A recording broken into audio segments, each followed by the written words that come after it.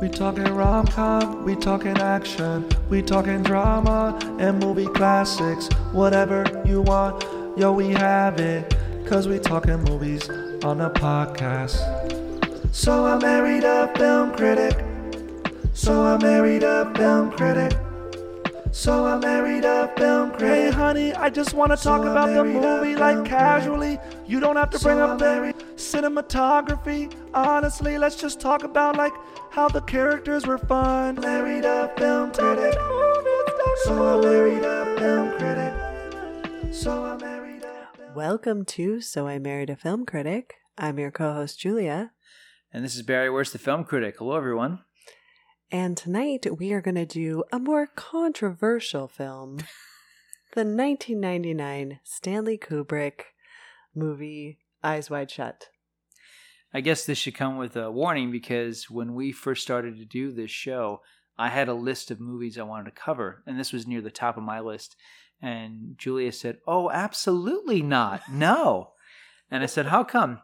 And it was actually a really good conversation because your hesitation to do this as an episode kind of reminds me that I'm very relaxed in my praise of this movie, and that's always been something very relaxed. That's always been something that's gotten me in trouble, and I'll elaborate more about that later. But this is a challenging film, a disturbing film. It is a controversial film, but it's not easy watching, and to say the least, I love that we have listeners, and we want to keep our listeners entertained and engaged. All 12 of you. All 12 of you. We love you. The Dirty Dozen, you're the best. But the thing is, I know some of you are just listening to this for entertainment value, which is fantastic. And some of you are doing the thing where you see what we're talking about and you watch the film and then you listen to us. So I guess I want to, say that don't always feel like you have to see the film, but obviously we want you to. But Julia reminds me, and it's a good reminder, this movie, the amount of nudity, stark sexuality, and the intensity and the disturbing nature of this movie make it a tough one for a lot of people. Yeah, it's not a film that I personally recommend. If it's something that you've seen or are just curious about on your own, fine. But it's not one I want you to hear me talk about and say, "Oh, Julia recommended that." No, I really don't. And on the other hand, I highly recommend this film because I don't care what your hangups are. I want everyone to encounter great art. I want everyone to encounter great films.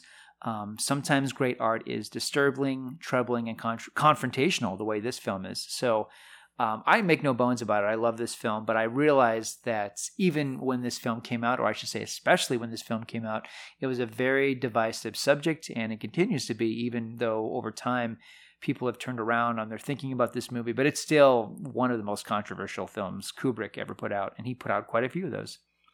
So I was going to talk about one of the first reviews of yours that I ever read in college. Actually, I don't think it was the first one, but I started reading our school paper pretty much only for Barry's reviews before I ever met him. And I remember him giving this film a glowing review, and I had never seen it at that point. And I was like, who is this guy? I have heard very weird things about this movie. And so that was kind of one of our first interactions when we actually met in person was, are you that guy? Are you that film critic guy? And, oh, you like Eyes Wide Shut? Yeah, that was one of the first things you ever said to me, actually. I mean, I guess I should say my relationship with this movie is long, and it's weird because I was a senior in high school. I was about to graduate, and Tom Cruise was on the cover of Premiere, and it was to promote the first Mission Impossible. This is back in 1996, and in the interview, Cruise let it drop that he had just made this film for Cameron Crowe, a little sports comedy, and then after that, he and his then-wife Nicole Kidman were flying to London to spend 6 months or so making the new Stanley Kubrick film Eyes Wide Shut, and at the time, the only thing we knew about the plot was it was a story of sexual obsession and jealousy. And for the next 3 years, that's all we knew about the film.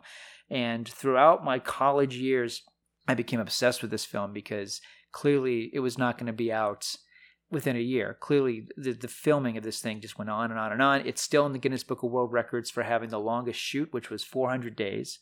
That's a long time. The joke of it, and this is actually true, apparently Tom and Nicole's kids were in here in Europe for so long they came back to America with British accents, and This is one of these films, like, I still have it somewhere in a box, I'm sure. I had a file of clippings I could find of like whatever was spilling out from this movie. And a lot of it was rumors that ended up not even being true. I remember one article saying that the film is called Eyes Wide Open. And I'm like, ooh, it's a scoop. No, actually the reporter just got the title wrong.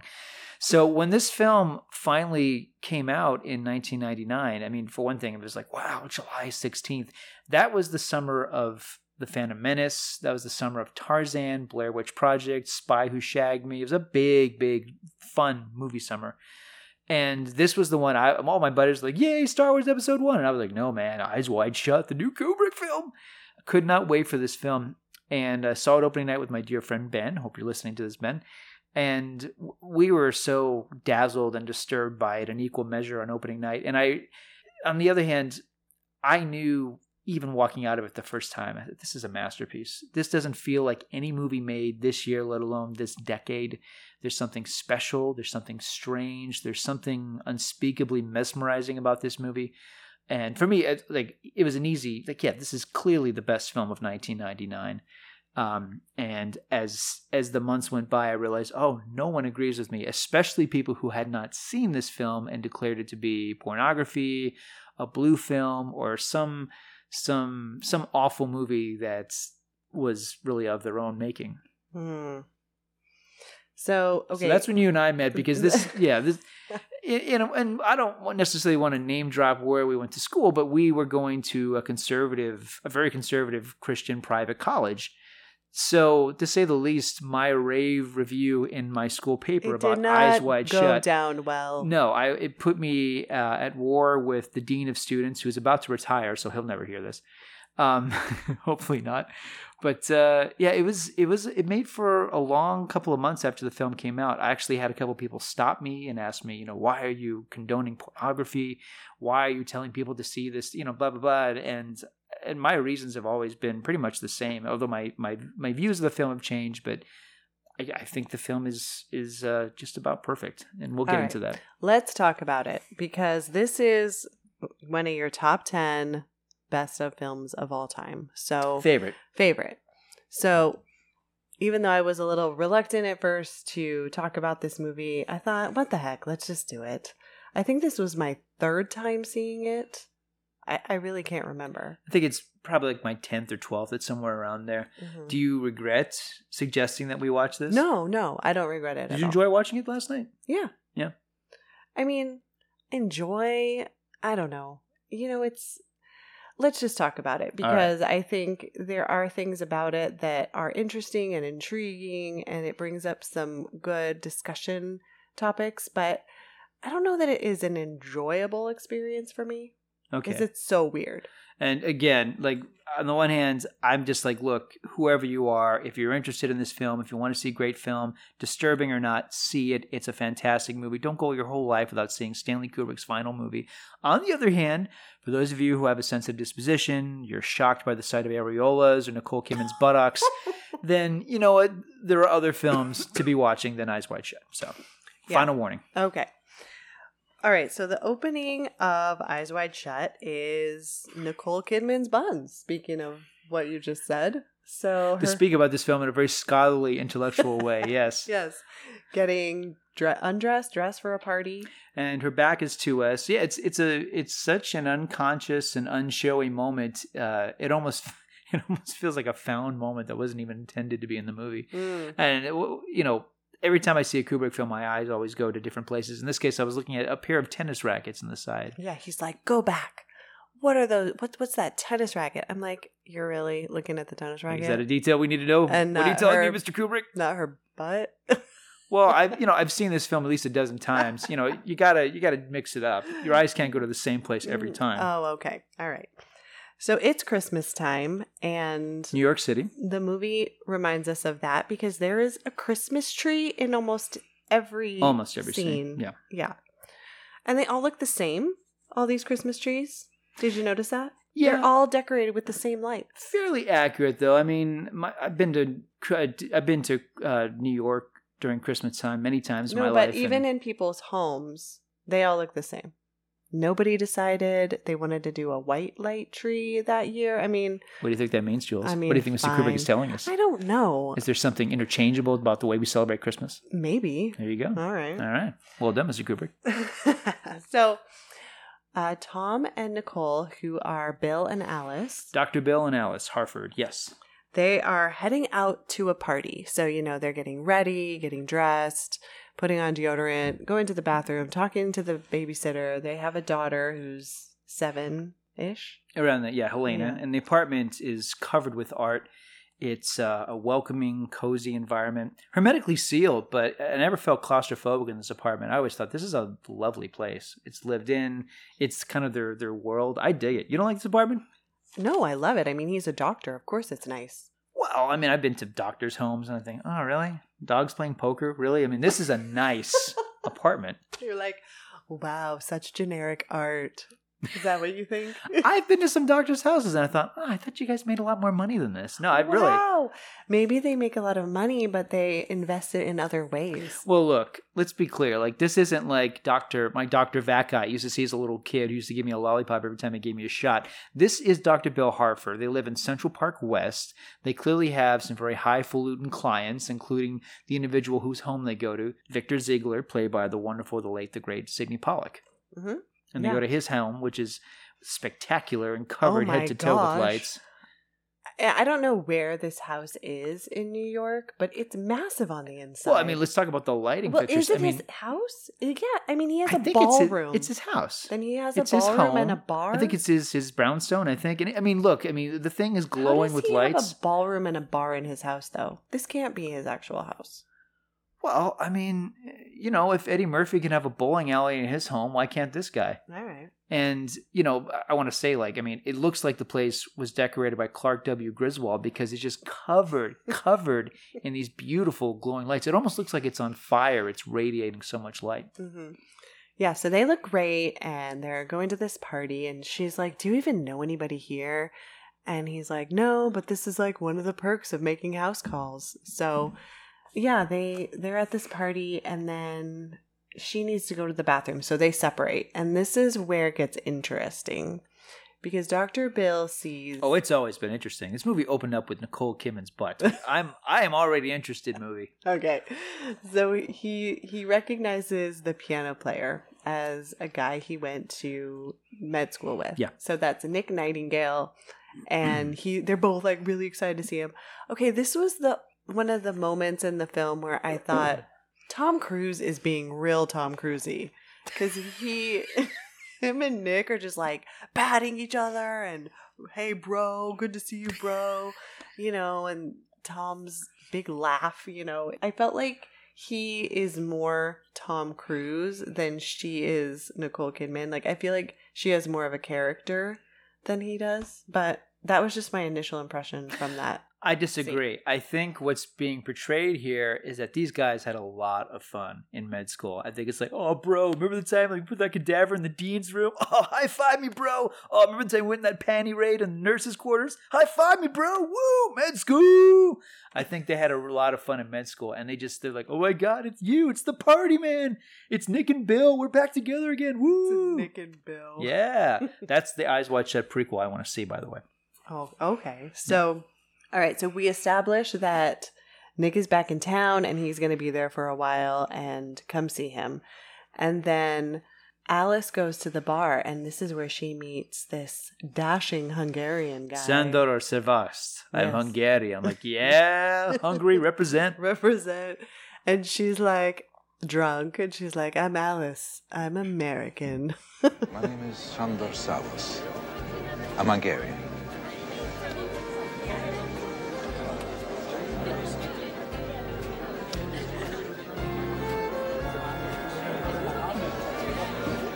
My name is Alice Harford. I'm American. Delighted to meet you, Alice. Did you ever read the Latin poet Ovid on the art of love? Didn't he wind up all by himself, crying his eyes out in some place with a very bad climate? But he also had a good time first. a very good time. Are you here with anyone tonight, Alice? With my husband. Oh, how sad. But then I'm sure he's the sort of man who wouldn't mind if we danced. Okay, so their whole interaction is him flirting with her, and she's really just kind of like falling all over him, but they're dancing, and he's flirting with her, and he definitely wants to take her upstairs and have a quickie. And just to remind you, this is not Tom Cruise. This is the Hungarian Sandor, who towers over her. He's a very invasive, intrusive sexual presence. Mm-hmm. The first thing he does to get her attention is he drinks her champagne right in front of her unapologetically. He makes it very clear what he wants from her, and he is following her around this dance floor like she is a sheep and he is a carnivorous wolf. Following her? No, they're dancing and he's leading, and she. Yes, but I mean, just the visual. I mean, it's very much a stalking kind of seduction, I'd say. Yeah. Even though, yes, they're dancing, but I mean, no question. I mean, he is in pursuit. Sure. I think that's the visual Kubrick is trying to suggest here. The film opens with a waltz. The music, the music is always in that sort of tenor for the most part. But this is a case where it's not about two partners in coupling. This is a woman, holding on for dear life, where this guy is, really oozing his way all over her. Yeah, and he's like, why would you want to be married? And she says, why wouldn't I? And he's like, oh, it's that bad? She's like, or it's that good. So then that kind of gets into a thing about, it's this theme, right? About marriage and can you trust the person that you're with, and why would you want to be married when you could just like have as many sexual partners as you want? And it's about the bond of marriage too. What are the rules of marriage? Are there things that remain or go away after you've been married for a period of time? It's been established they've been married for, didn't they say like 10 years? Something like that. Yeah, 10 years, and their daughter's about, I think, 8 years old. So it's established, they're comfortable with each other, and of course, I don't really want to get into the real life baggage, but of course at this point, Tom and Nicole have been married for nearly 10 years. This was near the ending of their real marriage. I don't want to talk about their real relationship. Yeah. No, but just to make the point, because Kubrick clearly cast these two on purpose, not only for their box office draw, but this is their third film together. And despite what a lot of critics said about the film at the time, they do have chemistry together, but it's not a romantic chemistry. This is about, the film is about a couple who they don't completely grasp what they have. And over the course of the film, they're sort of realizing the value of the life that they have with each other, as well as the comfort and the safety that they take for granted. So I agree with you. I do feel like the movie from start to top to bottom is about it's about bedroom intimacy, not the sexual aspect of it, but what people actually talk about behind doors, what's really going on, the unspoken things about whether married couples lie to each other. Should they lie to each other? Should they have fantasies? I don't know that this film has any answers, but it brings up a lot of questions, and some of them are very troubling, obviously. Mm-hmm. Yeah. And while Alice is dancing with the Hungarian, she notices Dr. Bill with two models, and she is like, oh, there he is with these very attractive women. But Dr. Bill is whisked away by Ziegler, who has a problem, but Alice doesn't know that. She just knows that he's been gone for a very long time. Right. So in the back of her mind, she's thinking, all right, here is this guy flirting with me. My husband is flirting with these two women. I don't know where they went off to. And so now we have this a setup for a deception and betrayal type of thing, because they don't know what's going on. You wonder if it's always this interesting when the Harfords go on a date. Are people constantly coming on to them? Because, on the one hand, we get it. This is Tom and Nicole in 1999. They both look younger. They look spectacular. They've always looked great. But clearly this is an attractive power couple, if you will, because they're obviously wealthy and well taken care of. At the same time, it's almost a bit exaggerated in this film how nearly every person they encounter wants to sleep with them. Yes, it's almost always a sexual come on in their case. But this is the beginning because, again, this, to be clear, for those of you who haven't seen this movie, we're not talking about little flirtation. I mean, this is very blatant. Yes, very deliberate form of flirtation. So Dr. Bill is whisked away into Victor's private quarters, and it turns out he has a naked prostitute who has passed out from drug use, and Bill has been. He's asked to make sure he's been she's summoned, okay. Yeah, summoned to make sure she hasn't died at his party. And obviously, this is a moment of indiscretion, or rather that Victor does not want his wife to know about this happening right now. Yeah, because she's right downstairs. Right Hello. downstairs, yeah, when this is happening. And clearly there was, clearly this was a sexual encounter turned bad, if you will. So it's interesting because during this scene, Bill is not making eye contact with Victor. He is strictly in doctor mode. And he's doing everything he can to be calm, but also revive the patient. And he basically does it just by talking her through it. And the scene would almost seem to be something of a non sequitur, but it's very important because it's Bill establishing the bond that he has with Victor, and also establishing that these are two individuals with a moral compass that they are willing to compromise. Oh, that Dr. Bill is willing to compromise? They're both kind of slimy in this situation. It's, Bill is doing the right thing, if you will, by being a doctor, but he's putting himself in a situation where, I mean, he has no moral high ground. The fact that he's even a part of this and willing to take part in this, there's something slimy about him in this scene. Well, what was he supposed to do? I mean, Victor calls him upstairs to make sure that this girl isn't dead. And what's he for starters, how could you? Your wife is right downstairs. What have you two been doing? Oh, well. You allowed her to inject heroin and cocaine during your sexual encounter, and you expect me to bring her back to life. Why doesn't she have any clothes on yet? Why are you still standing around naked? Yeah, I think there's a few questions. No, I mean, I understand that, but I think he has established this pattern with Victor already. I doubt this is the first time this has happened. Oh, you think this happens every time? It's like, oh, God, it's Victor's birthday again. Well, Son of a gun. I got to go over there and revive another hooker. I mean, I can't imagine that this is the first time something shady has happened with this guy. Got to practice my hooker reviving speech again. Okay, look into my eyes. Can you hear my voice? Okay, no. Clap your hands. All right. A happy hooker isn't a live hooker. Stop it. Merry Christmas. No. God, I hate going to Victor's house. Well, I mean, maybe not this exact scenario, but there's no way that Victor, I liked it better when they jumped out of the cake. Okay, this is just, I hate this so much, all right? Because he tells Alice this is one of the perks of making house calls. What do you think all these house calls are? Bill, look under the table. Ah, another dead hooker, Victor. Oh, I swear to God. Yeah. No, I'm telling you, this is not the first It's interesting. I never thought of that before. So you think like this is something that keeps happening? Not this exact maybe with thing. With this particular lady, you think? No, because he didn't know her name. Well, let's be honest. Does he ever ask? You don't. Yes, he does ask her name. Does he? Yeah, her name's Mandy. Yeah, he needs to know her name when she's almost dead, and Bill is in the room. But I'm saying, like in most situations, you think. Well, I don't think that Victor is being exclusive with Mandy as like the only hooker he's with. No, I don't think that. But so who knows if I do wonder that because without jumping the gun.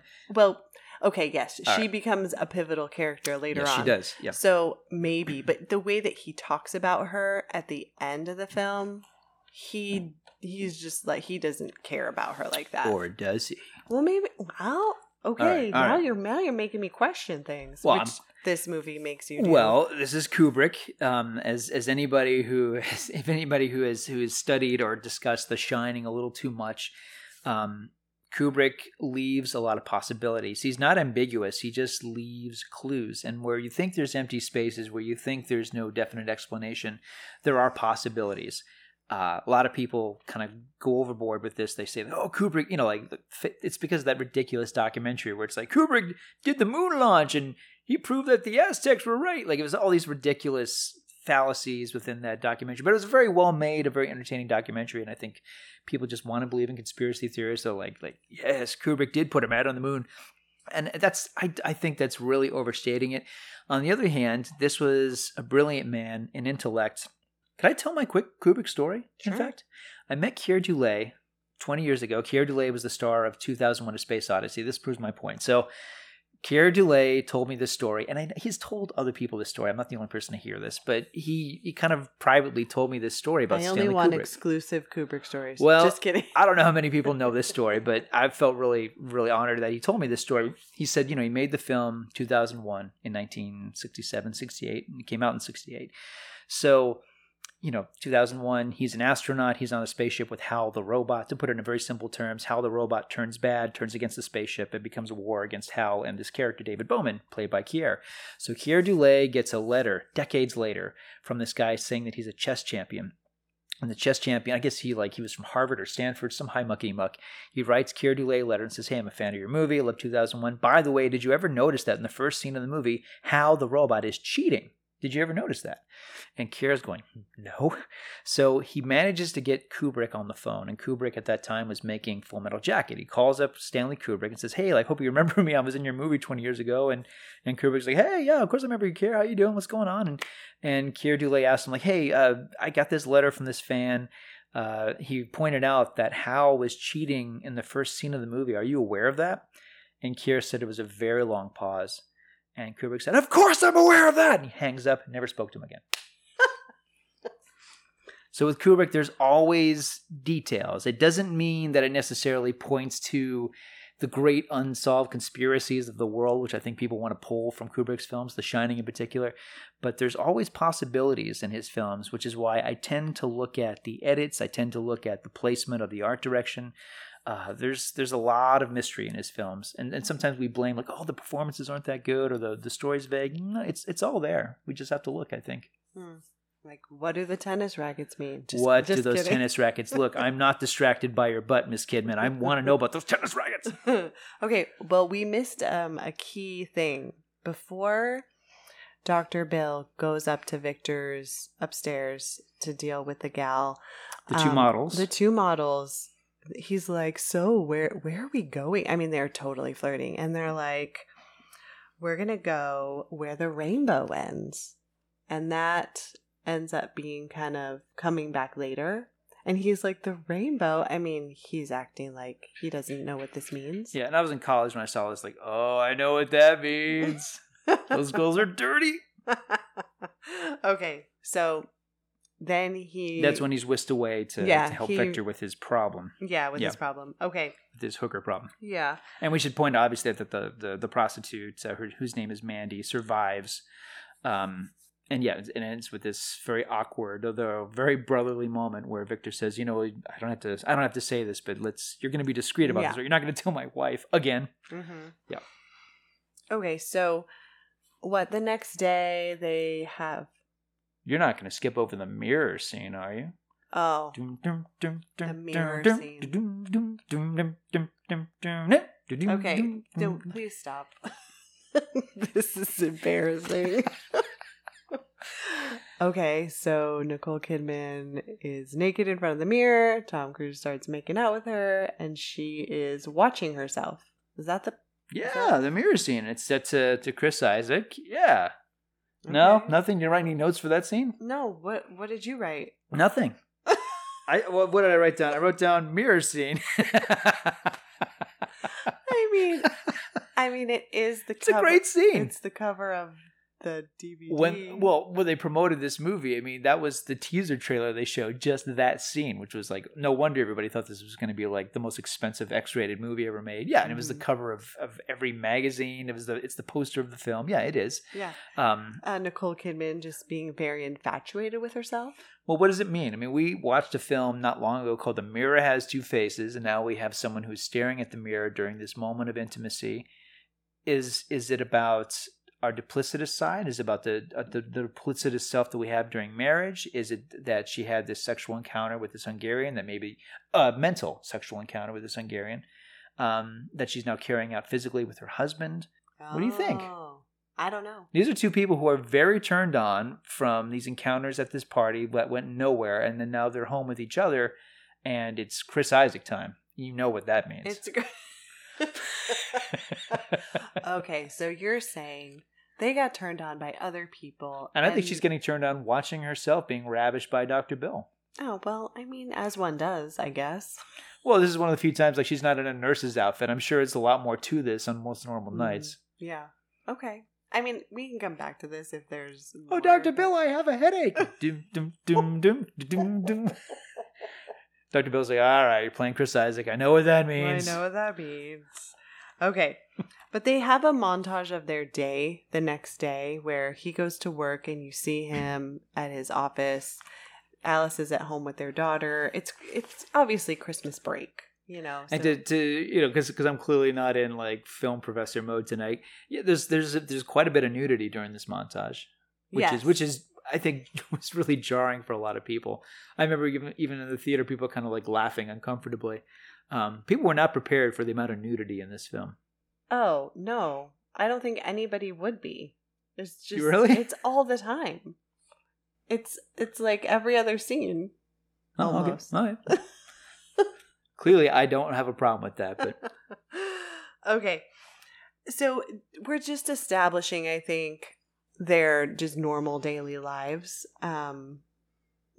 You know, yes, Dr. Bill has to check, you know, the memories of very attractive women, but there's always a nurse present. There you go. As he notes later on. Yes. He also sees a little girl and gives her the candy cane, and he's like, oh man, my 3 o'clock's coming. Bill, I suspect that not only is this Central Park West, I suspect like this is where some of the famous people are, you know, I'm sure he has some supermodels, and I'm sure the film is making a point to show that, because this is a guy who can control himself, or seemingly so. This is a guy who control himself in quotes, because we don't know as a doctor. him As a doctor. Yes. He's a Yes, legit as a doctor. He's not a creeper doctor. He's not the doctor from The Hand That Rocks the Cradle. Oh yeah, no. Okay, he's a family man, and he clearly relishes that role. But the question is, how much of it really is a role, and when does that role stop? Mm-hmm. Okay, so then the next night, this is when it gets interesting. As I wrote in my notes, Alice goes to the medicine cabinet and goes to the Woody Harrelson section and pulls out a little doobage. Okay, so they're just smoking pot in their bedroom and getting high, apparently. Apparently. Oh, Yeah. I'd say this is from like the Willie Nelson brand of, this is clearly like the most amazing, mind-blowing marijuana. Yeah, definitely. So they start talking about the party the night before, and she's asking him like, oh, where were you with those models? Right? I don't remember the exact, like... Well, the conversation gets very naughty and very, very unguarded for the both of them. Right, but he's basically saying, okay, I know you would never cheat on me because I have faith in you, even though, other people find you attractive, but I know you would never do something like that. And she just gets really offended. Before we get to that, I got to say a very key part of this exchange, and I somehow I didn't catch it until last night. There's a lot of things I catch every time. I catch something new every time I see this film. But he lies to her about Victor. He says, Victor was sick. I was upstairs with him. She's for an hour. Yeah, I was up there for an hour. He was sick. And, rather than explain, look, I did not have a 3-way with these models. Oh, yeah, because she's like, where... better, I was helping Victor with his nearly dead hooker problem again. Yeah, because she's like, did you F those models? Yes. And he's like... And to be clear, listeners, there's an F dash. Well, yeah, but I'm not... We don't want to get censored. I don't want to get an explicit thing on our podcast. So anyway, my point is that he lies to her, and then moments later he says, I would never lie to you. Oh, yeah. It's subtle, and I love that, because the characters in this movie are not... This is probably the scene where the acting is the most demonstrative. Everything is very reined in. Okay, so this is the part, because he's talking about men and how men are... Of course all they're thinking about is sex, Like, of course that guy wanted to sleep with you. Like... you're a beautiful, sexy, attractive woman, but I know you would never do that. And she's like, okay, but what about you? And he's like, well, no, I would never do that. And she's like, what makes you an exception? You just told me this is all men think about. So why are you different? And he said, I love you. We're married. I would never lie to you, which, okay, he just did, right? And she says, well, what makes you think, I don't want like just a one night thing? Like, what makes you think I don't want to just like have sex for the sake of having sex with somebody else? And he's like, well, women don't think like that. And she just starts cackling. And she's like, why aren't you jealous about me? You've never been jealous about me. And that really bothers her. Yeah. That he just thinks, it really bothers her that he just thinks, okay, she's my wife. She's devoted to me. I don't have to worry about it. I don't have to think about it. And she's kind of like, in a way, she's thinking, you don't know me at all. Because you don't know that I have thought about that. And she even says, if you men only knew. Yeah. Yeah. And so then she, because Bill is like sure that Alice would never cheat on him. So then she starts telling the Cape Cod story. And the Cape Cod story is they were in Cape Cod like a year ago, and she saw this naval officer, and she said, oh, he just glanced at her, just a glance. But at that moment, she said she was ready to just like risk her entire life for one night with that guy. And so she goes on telling him all these things. And I don't know, like I just found that story so interesting because she says to Bill, like, but I also in that moment had never felt closer to you, and we were having like amazing sex, and we were talking about our future, and we were doing all these things, but in the back of my mind I was still thinking about this naval officer. Which is what every man wants to hear. We've never been closer, but at the same time, I was thinking about Dwayne Johnson. I had the rundown playing in the background, but really, you and I were the most tender we ever been. Okay, and the look on Bill's face, he looks like his whole world is just... Well, this is the signature Kubrickian stare. Falling apart. Yeah. Yeah. Yeah. And she says, the next morning, she realized that the naval officer had already left. He's checked out and he's gone. And she just says she was so relieved. And, just kind of like after that, she didn't think about him again. I don't know. So this story is kind of what launches the rest of the movie. Yeah. Because Bill just cannot handle the fact that his wife thought about cheating on him. Well, here's the thing, too. It's a very key thing because at the end of Alice's incredible monologue, and I don't know why Nicole Kidman was an Oscar nominated for this film. She is extraordinary, and this is one of her absolute best performances, and I don't say that lightly. She's been brilliant for years, but this is one of her milestones as an actress. At the end of this monologue, we cut back to Bill, and he looks shattered, perturbed, about to implode, and he's about to say something.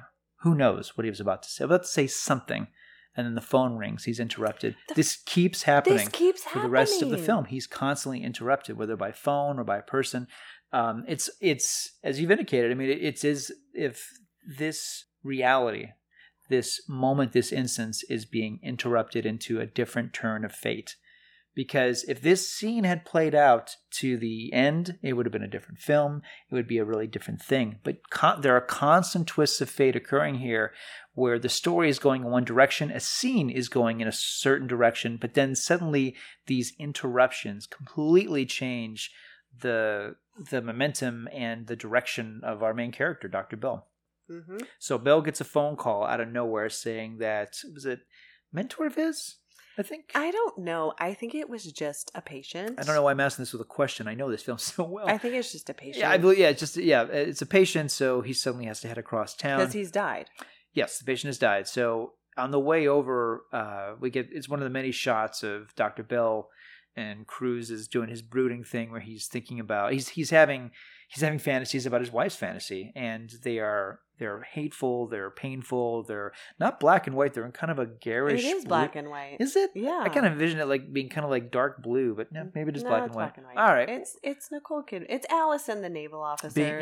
Yeah. Just getting it on. Yeah, and it's And each like time he fantasizes, it gets worse and worse. and Yeah, worse. yeah. Various stages of undress until it's just full on. Yeah. And so he just can't stop thinking about what her fantasy must have been. That's how my take on it. Fantasy, also a possible change of direction. I mean, she's essentially telling her husband that, there's a chance where I thought of someone other than you. I almost left you. There was someone who... I don't think she's saying she almost left him. I think what she was saying is, for a brief moment, like less than 24 hours, I was willing to risk everything. Risk it, not necessarily say goodbye to it. I'm not saying it's right, but... No. And even if you do, it's fine. It's a movie. It's okay. We can talk about Bill and Alice critically. It's fine. It's a movie, folks. But no. The fact that she says the next morning he wasn't there and I felt such relief, I think it is this indication of, this could have been something that just consumed her. Oh, totally. Yeah. And I think if the naval officer had given her more than a glance, she would have been like, okay, let's do this. This would be a story that she's telling to the naval officer about how she left her husband Bill in New York. Yeah. Yeah, exactly. Yeah. Okay, so Dr. Bill goes to this guy's house and the daughter, is there with him. And I don't know how old this woman is. Probably around his age. Yeah, around Tom Cruise's age. Yeah, this Okay. is played by the lovely Swedish actress Marie Richardson. Okay, so he, they're talking about the father, and you can tell because I forgot about this scene. Oh, you forgot about the punchline? That's Yeah. the best way. That's the best way to watch this scene if you don't know what's coming. I forgot, and she, he's just like, oh, your dad was so proud of you. You gave everything to him. His last. Years, months of life, she must have been his caretaker. And all of a sudden, she just starts kissing Dr. Bill. And she's like, I love you. And Dr. Bill's just like, what is happening? He is so shocked. I love you. I love you. Marion. I love you. I don't want to go away with Carl. Marion, I don't think you realize. I do. Even if I'm never to see you again, I want at least to live near you. Marion, listen to me. Listen to me. You're very upset right now, and I don't think you realize what you're saying. I love you. Marion, we barely know each other. I don't think we've had a single conversation about anything except your father. I love you. He's got great bedside manner because on the one hand, we can see how upset he is about this moment, but he's clearly a very studied doctor in terms of with people's feelings, the way he talks to people. It's like he's always in his office. He's always got that doctor's office thing going on. He tells her very It's Marion. He's not unkind, but he's very, very plain with her. He's like, we barely know each other. Oh yeah, he goes, Marion, I don't even know you. I'm like, we don't talk about anything other than your father, I'm like, this is so embarrassing for her. Like, super weird. Just obviously she's been fantasizing about Dr. Bill and has created a relationship with him in her mind. And now it's her chance to just tell him how she feels. And he's like, I am not a part of your weird whatever's going on in your head, and this is bizarre. This is one of the many scenes in the movie where I thought, is this what it's like to be Tom Cruise? Does this happen to him all the time? Like a flight attendant on a plane is pouring his drink, and then this just happens. I love you. I don't care about Carl. Let's run away. Oh yeah. So Marion is with Carl, and Carl comes. He almost looks identical. Yeah, thank you for pointing that out. Tom Cruise. Two things I want to say really quickly about this. Carl, yeah, he looks so much like Dr. Bill. I think this is smart and intentional casting. Clearly, she's marrying him because he kind of looks like Dr. Bill. The other thing that I completely overlooked, and I shouldn't, shame on me, this is Thomas Gibson who played the villain in Far and Away. Oh, see, and Far and Away. I'm gonna marry you, Shannon. Hell or high water. I'm gonna marry you. We're gonna run away together. Yeah, this is Thomas Gibbs, who played the bad guy in Far and Away. He was a romantic rival. The Tom Cruise and Nicole Kidman movie, I do recommend. Oh man, not Days of Thunder. No, I love it. I love Far and Away. All right, well, I'm actually gonna give Days of Thunder the win Oh man, for those two movies. I like Days of Thunder. I mean, I like Far and Away too. It's great. It's an Irish Spring commercial. Okay. Anyways, So- all right. So he Comes in, Dr. Bill gets out of there with a quickness. He's like, I gotta go. and the camera is tight on her. Yeah, Marion. As he leaves, it's like, she's oh, just devastated. her life. This is the worst moment of her life. The greatest and the worst moment of her life at the same time. Yeah. It's great. But She's so good in this. And I know this is a minor thought, but don't you think this is like her having like a pretend relationship with him in her mind, and then when she finally like, you know, kisses him and tells him that she loves him, it's one of those like just embarrassing scenarios. I suspect this is what it's like every time Justin Bieber like walks into a lobby of a hotel. I mean, yeah, it's embarrassing. But it also could have been the situation for Alice and this naval officer, because Alice is having these fantasies about the naval officer. And if she like actually approached him, he could have just been like, what? Like, who are It's like, you? lady, just say thank you for your service and go away, because this is very inappropriate. Yeah. I'm married. I don't know what's happening. I'm actually on my honeymoon right now. My wife is right there. Please stop kissing my eye. Yeah. I don't know. I just thought of that. That's really good, Joel. No, I like that. Yeah. Yeah, because I mean, because this is obviously the first of many sort of situations that Dr. Bell finds himself into, and they're all kind of a variant of testing his marriage, testing his resolve, testing his fidelity. Mm-hmm. Yeah. Yeah. So Dr. Bill leaves, but as you have always told me about this movie, we never see him actually leave places. Right. You only see him arrive. You have got these exterior shots, and Kubrick is very careful to show Dr. Bill go down hallways, go through doorways, leave a cab, but you never see him exit these places. There's no, and you might say, well, it's because the movie's already long. And no. Kubrick doesn't do things for accident. A man doesn't take 400 days to make a movie and oh, I forgot something. No. I forgot to make him exit any doors. This is a guy who leaves all of his chips on the table for every scene, every shot. He's famous for that. Even when he wasn't taking a very long time to make movies, his films have always been incredibly studied and he's very persnickety about details. So yeah, I think it's a very important detail that we never ever see Bill leave these places, which makes me wonder if he was ever in a lot of these places in the first place. He leaves rooms, but he doesn't ever leave the exterior of a building. Right. That's kind of what we're saying, I think that's a very important detail. Okay. Yeah. So all of a sudden, he's just like, walking around New York? You know how, for example, you're taking a walk in New York and you imagine yourself going to, say, a hooker's apartment, and you kind of have a fantasy of what that might be like, and suddenly your dream ends and you're back outside and you're back to, oh, this is real life. I was just having a fantasy, a waking fantasy back there. I think a lot of the film operates that way. That is one way to interpret this film. So this is when he meets Domino, who meets him on the street, and she's obviously, a prostitute. And she's like, hey, you want to go back to my place? And they arrive at the red door of her building. And Key he's detail. like, oh, you live here? She's like, yeah. All right, so he agrees to $150, and then who? This is 1999. I think the going rate would be a lot more now. It probably would be. It's Vanessa Shaw of Ladybugs. I mean, she needs to ask for a lot more, especially from this guy. Oh, Ladybugs. I didn't know that. Yeah, she's from Ladybugs. That's so funny. Okay. She went from Ladybugs to Eyes Wide Shut. Not too bad. Not too bad. Yeah. Okay. So he kisses her, but then they get Phonus Interruptus. Yes.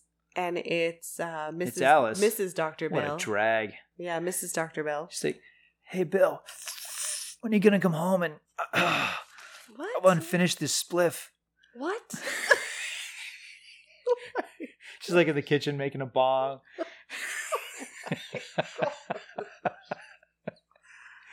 I have no idea what you're talking about. All right. Sorry, that's my Cheech and Chong variation of the movie. No. Okay. No, so yeah. So it's a very innocent call. I mean, although she is eating like what are those cookies? I don't know. It's like a quote unquote healthy kind of Oreo, like Malamars or something. Clearly, she's got the late night munchies. I think. Oh, right. So yeah, so she's like, "When are you coming home, Bill?" Yeah, and he says, "Oh, it's gonna be a while." You know, he's got to like hang out at this dead guy's house and say hi to all the relatives. It's very strange. Like the fact that It's not a great story. that she even is believing this is crazy. But, you know, I do love the choice that Cruise is making as an actor. And there's a lot of choices that he makes that I'll defend because I love his performance in here. But he's staring at the wall. He's not like looking at Domino. He's like, oh, honey, it's going to be a long night. I'll be home. No, he is clearly the seduction is over. He is rattled to hear his wife's voice. And he very calmly, quietly, and almost in a very childlike way goes back to Domino, hangs up the phone with his wife and says, you know what, I'll pay you anyway because I gotta go. Yeah, I gotta go. You're really nice, you know. Okay, so then he finds himself walking around New York again, and he just happens upon the cafe Cafe Sonata that Nick Nightingale works at. So he's like, oh yeah, Nick Nightingale, I'm gonna go check out my bro, my med school, med school, med school. Okay, so Nick is just finishing up his set, and so he has a drink with Bill, and I don't know, they're just chatting. And then he's like, yeah, you know, I got to go where the work is. And I got a gig later, but it doesn't start till 2 a.m. And he's like, what kind of gig is that? And this is when he tells him about the secret party with the password. As the conversation proceeds, note how the actors are leaning into the light and it makes their faces look quite frightening and ghoulish. The conversation becomes sinister. They look sinister from the way that they are lit. And it goes from this playful banter between two guys who know each other and have had, you know, all these great past experiences together. But it no longer becomes this dance of the familiar. It becomes this sense of one guy really almost blackmailing. It's like, hey, you got to tell me what's happening because you've already told me a little bit of this. Clearly, Nick should not have told this guy anything about what he does because he's about to perform for this very private party from these very private people at this secret location, and every time he does it, something very dubious and clearly uncouth is happening. And you know, there's a lot of scenes in this film where like this would be the setup for most films or any kind of thriller, and in this case, I mean, this movie is almost an hour old at this point. And we're getting into yet another scene that feels like, oh, yet another big twist, like another big life-changing moment is about to occur. Mm-hmm. Todd Field is playing Nick Nightingale. Todd Field is a director. He was a character actor. He was one of the storm chasers in Twister, believe it or not. Yeah, you've definitely seen him before. And Todd Field went to direct In the Bedroom, which is great, and Little Children, which is also excellent. He's fantastic. He has a new film coming out next year, his first in years. Todd Field and Marie Richardson and, I mean, all these supporting actors, Sidney Pollack, of course, and so on and so forth. They're killing it in these single scenes. I love Todd Field in this scene. I love Marie Richardson as the daughter of the cadaver who lunges at Bill. There's Lily Sobieski in the following scene. Like, there's so many actors who are in for just a couple of scenes, and they are just crushing it. Mm-hmm. Yeah, but I love Todd Field in this movie so much because Nick Nightingale has charisma, but he's also someone, like a lot of characters in this movie, he lives in a moral universe, but he does not have a properly wound moral compass. He is willing to live in the darkness and look away when things are not as they should be. And Bill is, in some cases, you know, following suit. He's every encounter, every moment, every scene in this film, it's Bill becoming a little slimier, a little sleazier, being introduced to a world, a lifestyle, a way of thinking that is very, very much out of whack for a guy this square. Because this is a very square individual. This This is not Cruise as we... I mean, let's face it. This was not written for anyone remotely like Tom Cruise, which is why I love him so much in this. This was not tailor-made for him at all. He's playing a character here. Famously, Kubrick said, when he first thought about making this movie back in the day, he thought about Woody Allen and he thought about Steve Martin. Oh, wow. And you know what? Different movie, but you could see it because Dr. Bill is not a heroic figure at all. No. And Cruise is not playing him that way. There's something foolish about this character. He is, in some ways, he's really insufferable. He is someone who is so used to his privilege, so used to getting his way, that we see how much it rattles him when he is not, when the doors are not opened up for him, so to speak, but also how much this declaration from his wife really screws with him. Oh, it screws with him so much. He's talking to Nick, and Nick is like, yeah, I play blindfolded, but sometimes the blindfold doesn't stay on, wink, wink.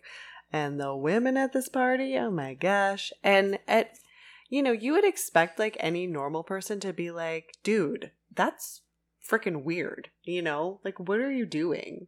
I hope they're paying you a ton of money because this sounds crazy. But no, he's like, you need to tell me the location of this party. And, I have the password now because he wrote it down on a napkin. And he's like, they'll never connect us. Just tell me. Like, we'll just go separately, And I'm thinking, that's insane. It's a great ruse, and it also shows how lacking excitement Dr. Bill's life is, other than saving Victor once again from his hooker problem.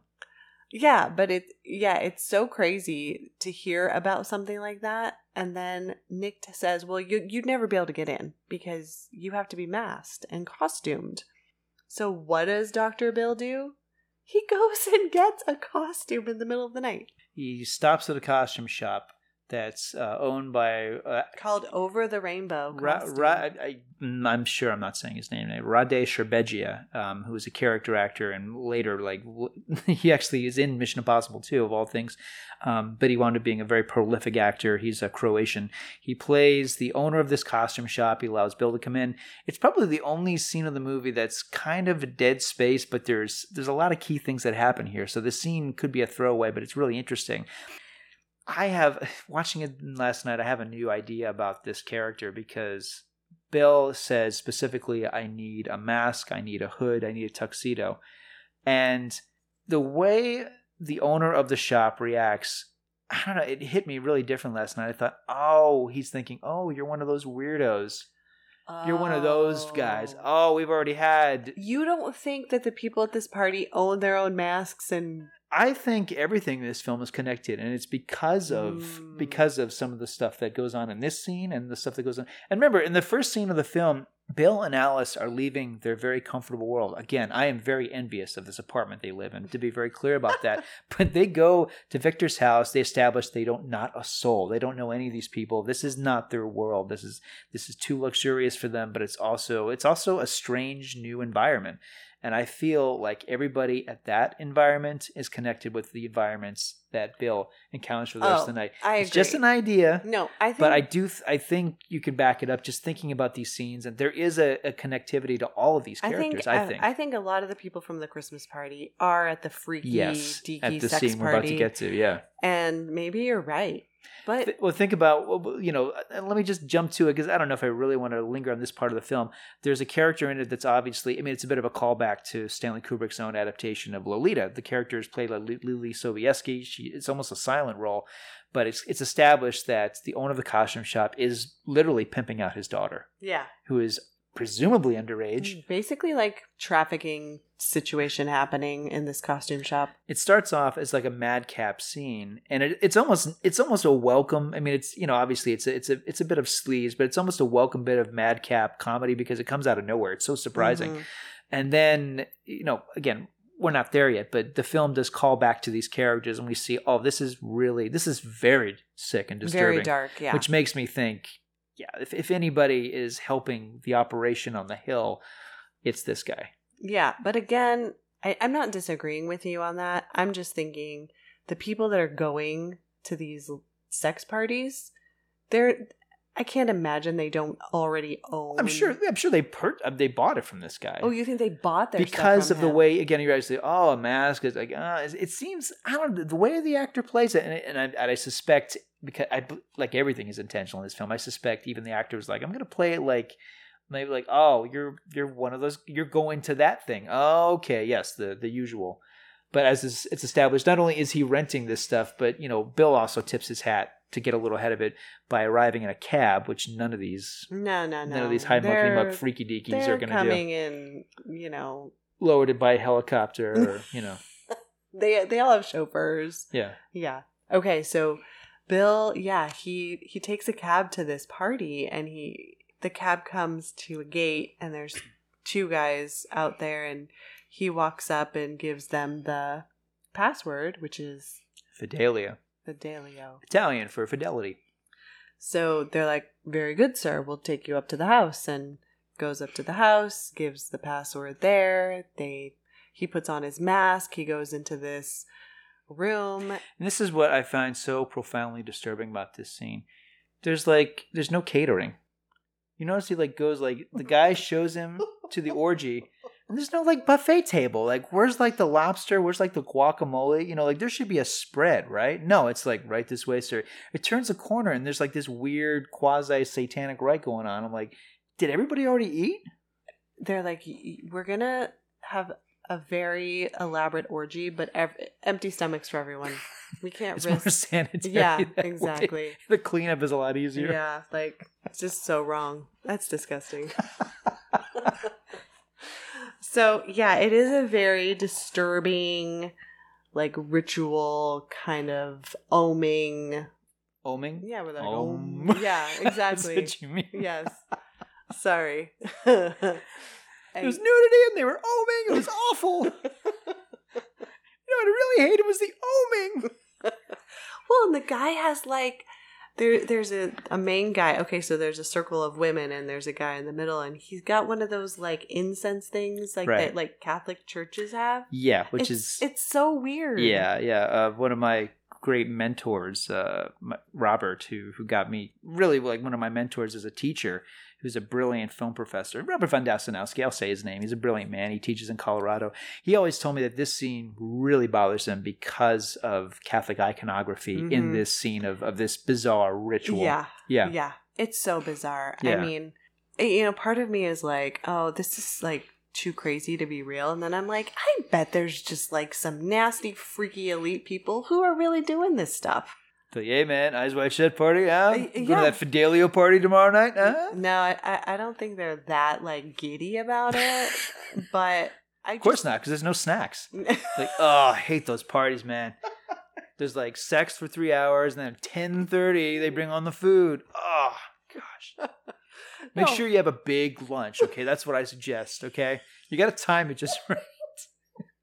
Well, you know what? It is in the middle of the night, so maybe they figure it is 2:30. They're yeah, trying to save money that way. People would be sleeping right now, so we're not going to cater. The mahi is right from Hawaii, so we fly it in. It doesn't arrive until 4 a.m. Worth it, guys. Worth it, all right? Because after an all-night orgy, I mean, you really get the munchies. So, the sun comes up, the mahi's there, and, Oh, my gosh. Greatest party ever. Fidelio, woo! Wow. Fidelio bros. Okay. But I don't want to understate how really disturbing this whole thing is. That's why I'm being silly about it. No, I mean this is a very upsetting scene, listeners, of course, and I think anybody who's seen the film knows what we're talking about.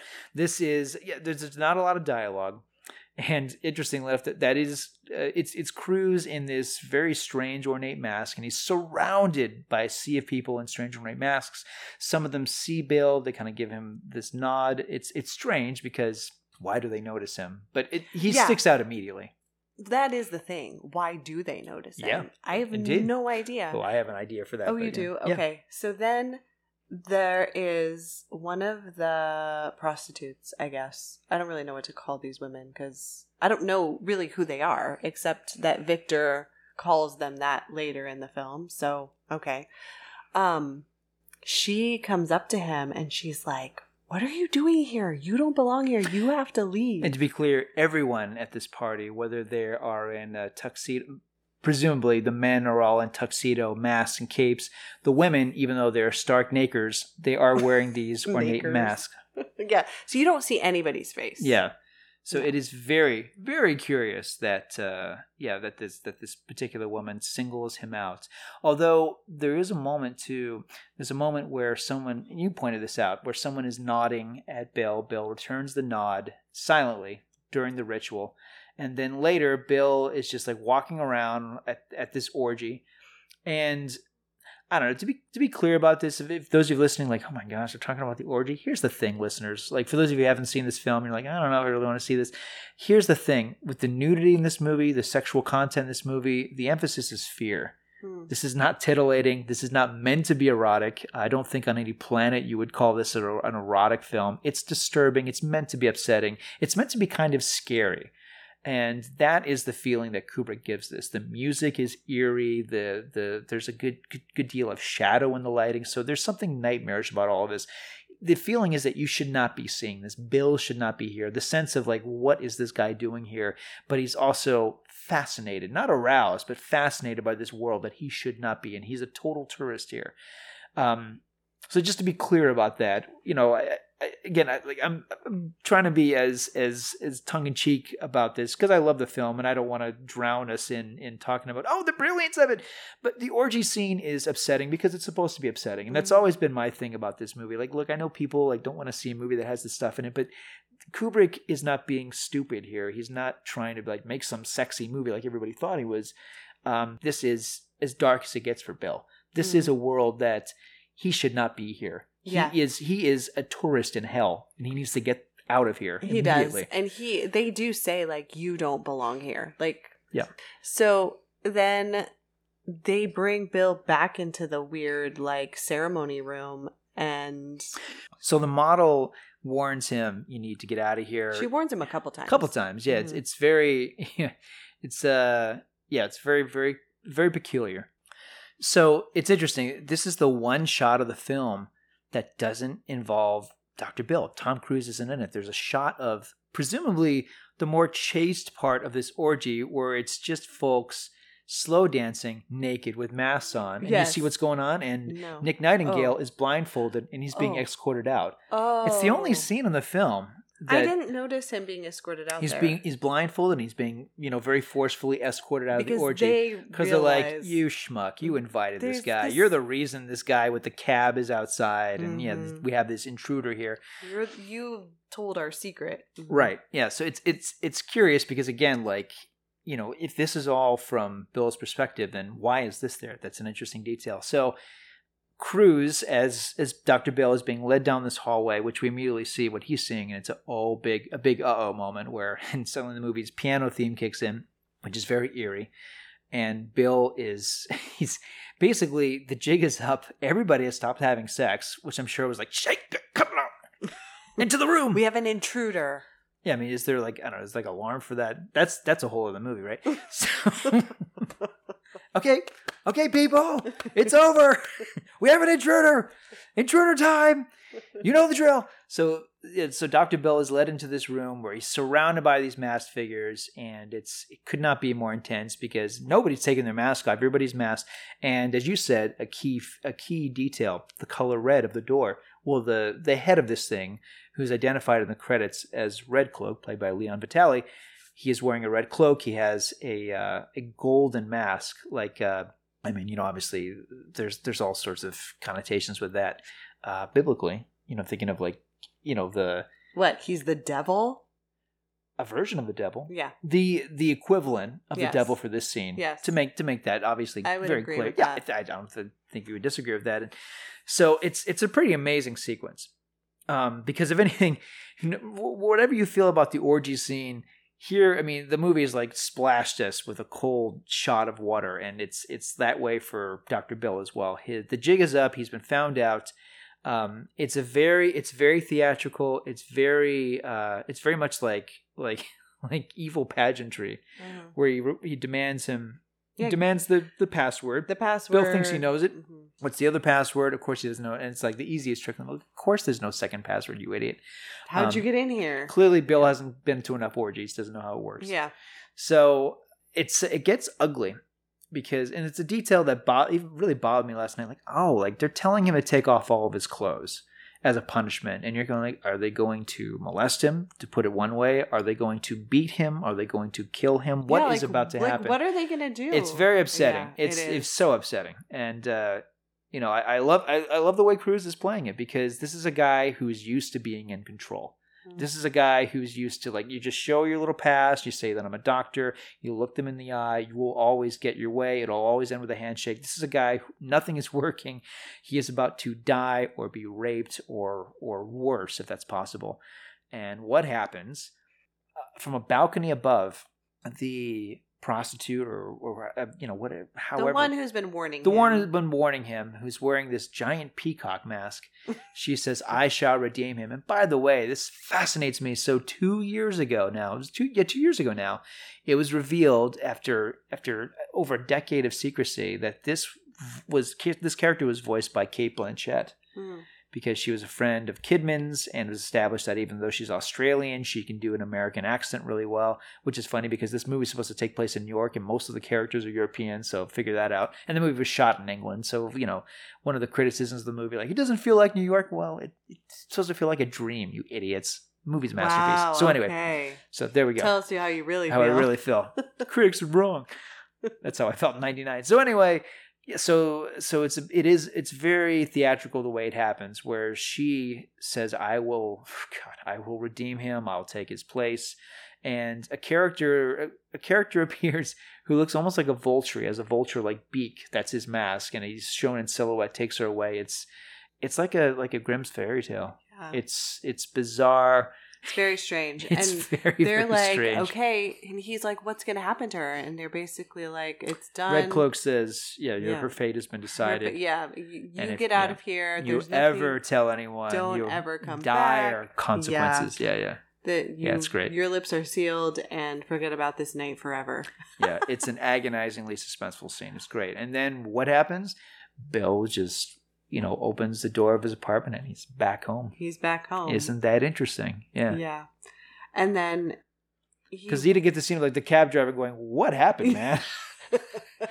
These people with masks and no clothes came out and they told me to get you. Like, did he give the cab driver the other half of the 100 that he promised him? I know. That we don't know. It was like, sorry, I lost it. They were going to take all my clothes. Can you like drive me to like Philly and I can just walk home? So he walks in to his bedroom where Alice is sleeping, and she's having a nightmare, and she starts laughing hysterically, and he's like, "No, wake up!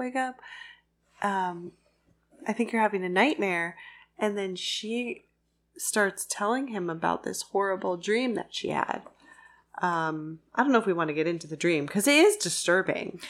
The details of the dream are very important. She tells it's a fascinating scene because, for one thing, I love this film, but man, this movie needed more Nicole Kidman. She's incredible. I agree with that. She's so good in this, and this scene is amazing. She's waking up from this dream and she's recalling it to her husband. She's so disturbed by the dream, and and Bill obviously just had a very upsetting night of his own, but he's listening to her tell this story, and it has very specific details about. She had a dream about they didn't have their clothes. They're in an abandoned city. She went to go find clothes. She finds the naval guy, and again, the naval officer is now laughing at her. But then they end up having sex. And then she's surrounded by people having sex, and she's having sex with tons of people. But then she laughs at Dr. Bill, and then that's when he woke her up. Yeah. It's she goes, and it's upsetting because the scene began with him walking into the bedroom and she's laughing audibly in her sleep and realized that's what it was. Mm-hmm. We were in a deserted city, and our clothes were gone. We were naked. And I was terrified. And I felt ashamed. Oh, God. And was angry because I thought it was your fault. But you rushed away to go and find clothes for us.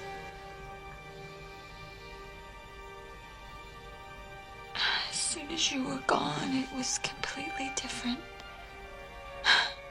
I felt wonderful.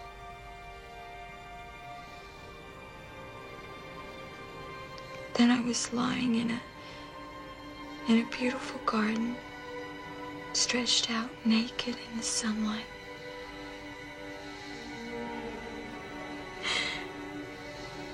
And a man walked out of the woods.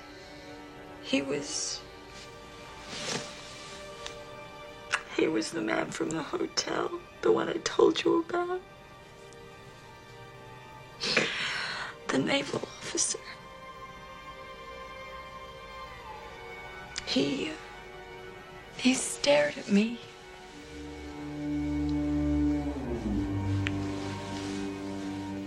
And then he just laughed. He just laughed at me.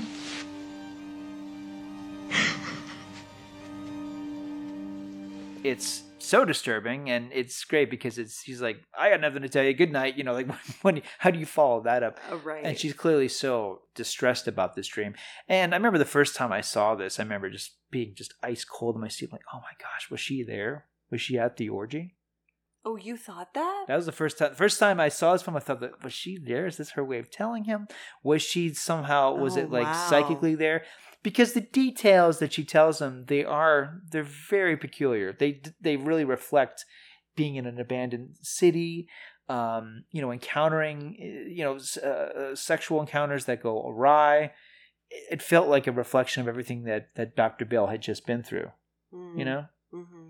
Yeah, so the first time I saw this movie, I thought, was she there? I mean, is she in this whole thing? Is she a part of this conspiracy, whatever it is? I think the answer is no, to be plain about it. I think it's no. I think that's it's no. an interesting thought. But yeah, the first time I saw this, I'm like, oh man, this is so creepy. And, and it's the way in the film literally says it in the last couple moments. It's the way dreams and reality are kind of flowing in and out of this film. And the movie never makes a distinguishment when one is the other. Because on the one hand, Bill is having those fantasies about his wife with the naval officer, and there are these hurtful fantasies to him. But, something we should be conscious of is the movie isn't telling us explicitly that it didn't happen or that it did happen. Okay, well, we don't really know. The movie doesn't really tell us. So he may, what we see him fantasizing, I think it does tell us. Well, maybe. Okay, because those fantasies, they may very well be flashbacks.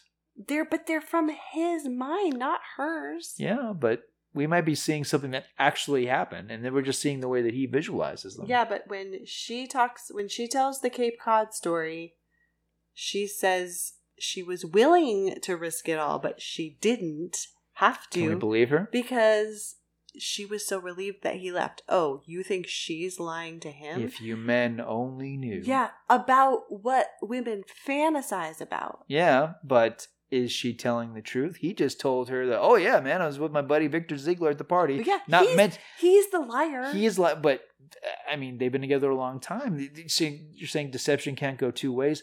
Oh, if you women only knew. Yeah, but she offers him the truth willingly. She didn't have to tell him that story. I think a way to look at it is it's a game of one-upmanship, right? Because she is, on the one hand... because she thinks he just had a threesome? No, I think he's being so puppy dog earnest in his declaration of unfailing love and fidelity. I think she's like, oh, well, you don't really know me because here's this. Because I do sometimes fantasize about those things. Not that she actually went through with it. You sure? Yeah, that's what I think happened. Okay, all right. I think that the thought of her cheating on him, the thought of her thinking about cheating on him is what he's thinking about. Because he's like, oh my gosh. I think he's thinking about what he thinks she was fantasizing about. But he has no idea what she was actually fantasizing about. She didn't get into explicit detail with him Right. about what her fantasy was, just that she was willing to just have like one night of sex with this stranger, But considering this is a man who's obviously not only aware of his own natural charms, but aware of how beautiful his wife is, this is clearly a guy who is easily rattled at the thought of someone else being with his wife, because again, this is someone who has been so used to the very carefully built palace of a life that he's living. Yeah. So yeah, the thought of her, yeah, is enough. I'm not disagreeing with that. Yeah. I'm just saying I don't think she actually cheated on him from how she told that story. I didn't get that she was not telling him everything. But I mean, maybe I'm wrong. Maybe I need to listen to her monologue again. I don't know. Do we need to watch it for a fourth time? No. I'm down right now. Okay, so she gets done telling him about another dream, and they go back to... And Dr. Bill's like, I gotta go take another walk through New York City alone. He's just like, I can't handle your dreams and your fantasies. You're driving me nuts. I'm gonna have another late night odyssey through New York and go to another orgy. Get this out of my system. Oh my gosh. This is how fragile Dr. Bill is, okay? He can't even handle her thoughts, much less her actions. Isn't that interesting? Yeah, no, this is interesting to me. I mean, look, Kubrick was married to Christiane Kubrick since 1958 until his death in 1999. He had two lovely daughters, one of which her paintings are the ones that are in the movie, and they're beautiful. This is, and he lived in Europe for a good portion of his life. Brooklyn guy. There's something, for all the things about his movie that are progressive and radical, there's something very old-fashioned about Stanley Kubrick. And I feel like this movie is, of all things, it's a love letter to marriage, to fidelity, to having, to embracing what you have, normalcy, to loving the person you're with despite all the mysteries within. There's something, for a guy who, just get off course for a second, for a guy who made movies about going to the farthest reaches of the cosmos, or the horrors of war, and the horrors of the human mind. His final film is about the most exotic place of all, the bedroom. And he didn't make a movie that was specifically about sex, but about the promise of sex, the excitement of sex, and also the danger of sex, which is very old-fashioned. This is there's something very, again, like this movie has a moral center, which is interesting because this movie is as cold as any film by Kubrick is cold, visually cold or emotionally cold. It is aloof at times. The characters are aloof at times, but it does have this emotional center. And a lot of that has to do with Nicole Kidman's character, because as much as she clearly enjoys taunting her husband, she's a great wife and a great woman. And the film, doesn't demonize her. She's not henpecking him. She's challenging him, and he's not up to it. No, he's not. Because the next day he goes to work and he's sitting in his office and he's like, who's coming in this afternoon? Cancel the rest of my day. I mean, he's got some mysteries to solve, and he's going to go back to every place that he went the night before, and like figure it out. And this is when we think it's going to be a Tom Cruise movie about a guy who's going to go right the rights and take on the big guys. This is going to be like The Firm, right? Right. No. Not at all. Nothing. No. Nothing that you think is going to happen happens. Yeah, not at all. So he goes back to all the places. So where does he... I think the first thing he does is he goes back to the Rainbow Room. Oh, yeah. Where the rainbow ends. And he returns his costume. And this is where he learns that the guy who runs the place is pimping out his daughter, played by Lily Sobieski. And that really made me think, like, I'll bet he has some connection to those sleazy parties that are happening upstate, because not only did he very quickly have exactly the kind of costume that Cruise's character needed, but he didn't even question it. Like, why do you need a tux, a mask, and a cape? And oh, you're one of those. In the middle of the night. And you have all this money. You're willing to pay $200 on top of the fee. Yeah, you're one of those Dr. weirdos. Bill also has unlimited cash in that wallet throughout this film. What does he have, $1,000 in there? I mean, he just keeps... He's able to pay for the prostitute. He's able to pay for just everything. You know, in my mind, I've always envisioned that rich people have like wallets like that. Mm-hmm. I don't know. There's probably no truth to that at all. But I assume like if I meet like George Clooney and take away his wallet, I'd be like, there's $8,000 in here. Thanks, George Clooney. Okay, so he realizes that he's lost the mask. Yes. And that mask was only $35. I mean, maybe again, it's $19.99. All right, maybe that was a lot of money back then for a mask, but still, seems a little cheap. I don't know. So then he decides he's going to go back to the Sonata room and talk to Nick, but it's closed. He doesn't know where Nick is. So he finds out where he was staying, and he goes to it's like a hotel? Yeah. Yeah, the hotel. He's in the lobby of the hotel, and a doorman played by Alan Cumming helps him. Yeah. And without making too much of a point of it, but it really needs to be pointed out. I mean, there's a scene earlier in the film where Bill is bullied by a group of young frat boys who are homophobic, and they throw homophobic slurs at him for no reason. And in this scene, Alan Cumming's character is clearly flirting with Tom Cruise. These two scenes, I mean, these are two things that have never happened and never will happen again in a Tom Cruise movie. Mm-hmm. He has always played, I mean, not, more than anything, it's not just that Cruise has always played these hyper-masculine characters, and you never question their sexuality. Even in Interview with the Vampire, the character is supposed to be bisexual, and he wasn't in that film.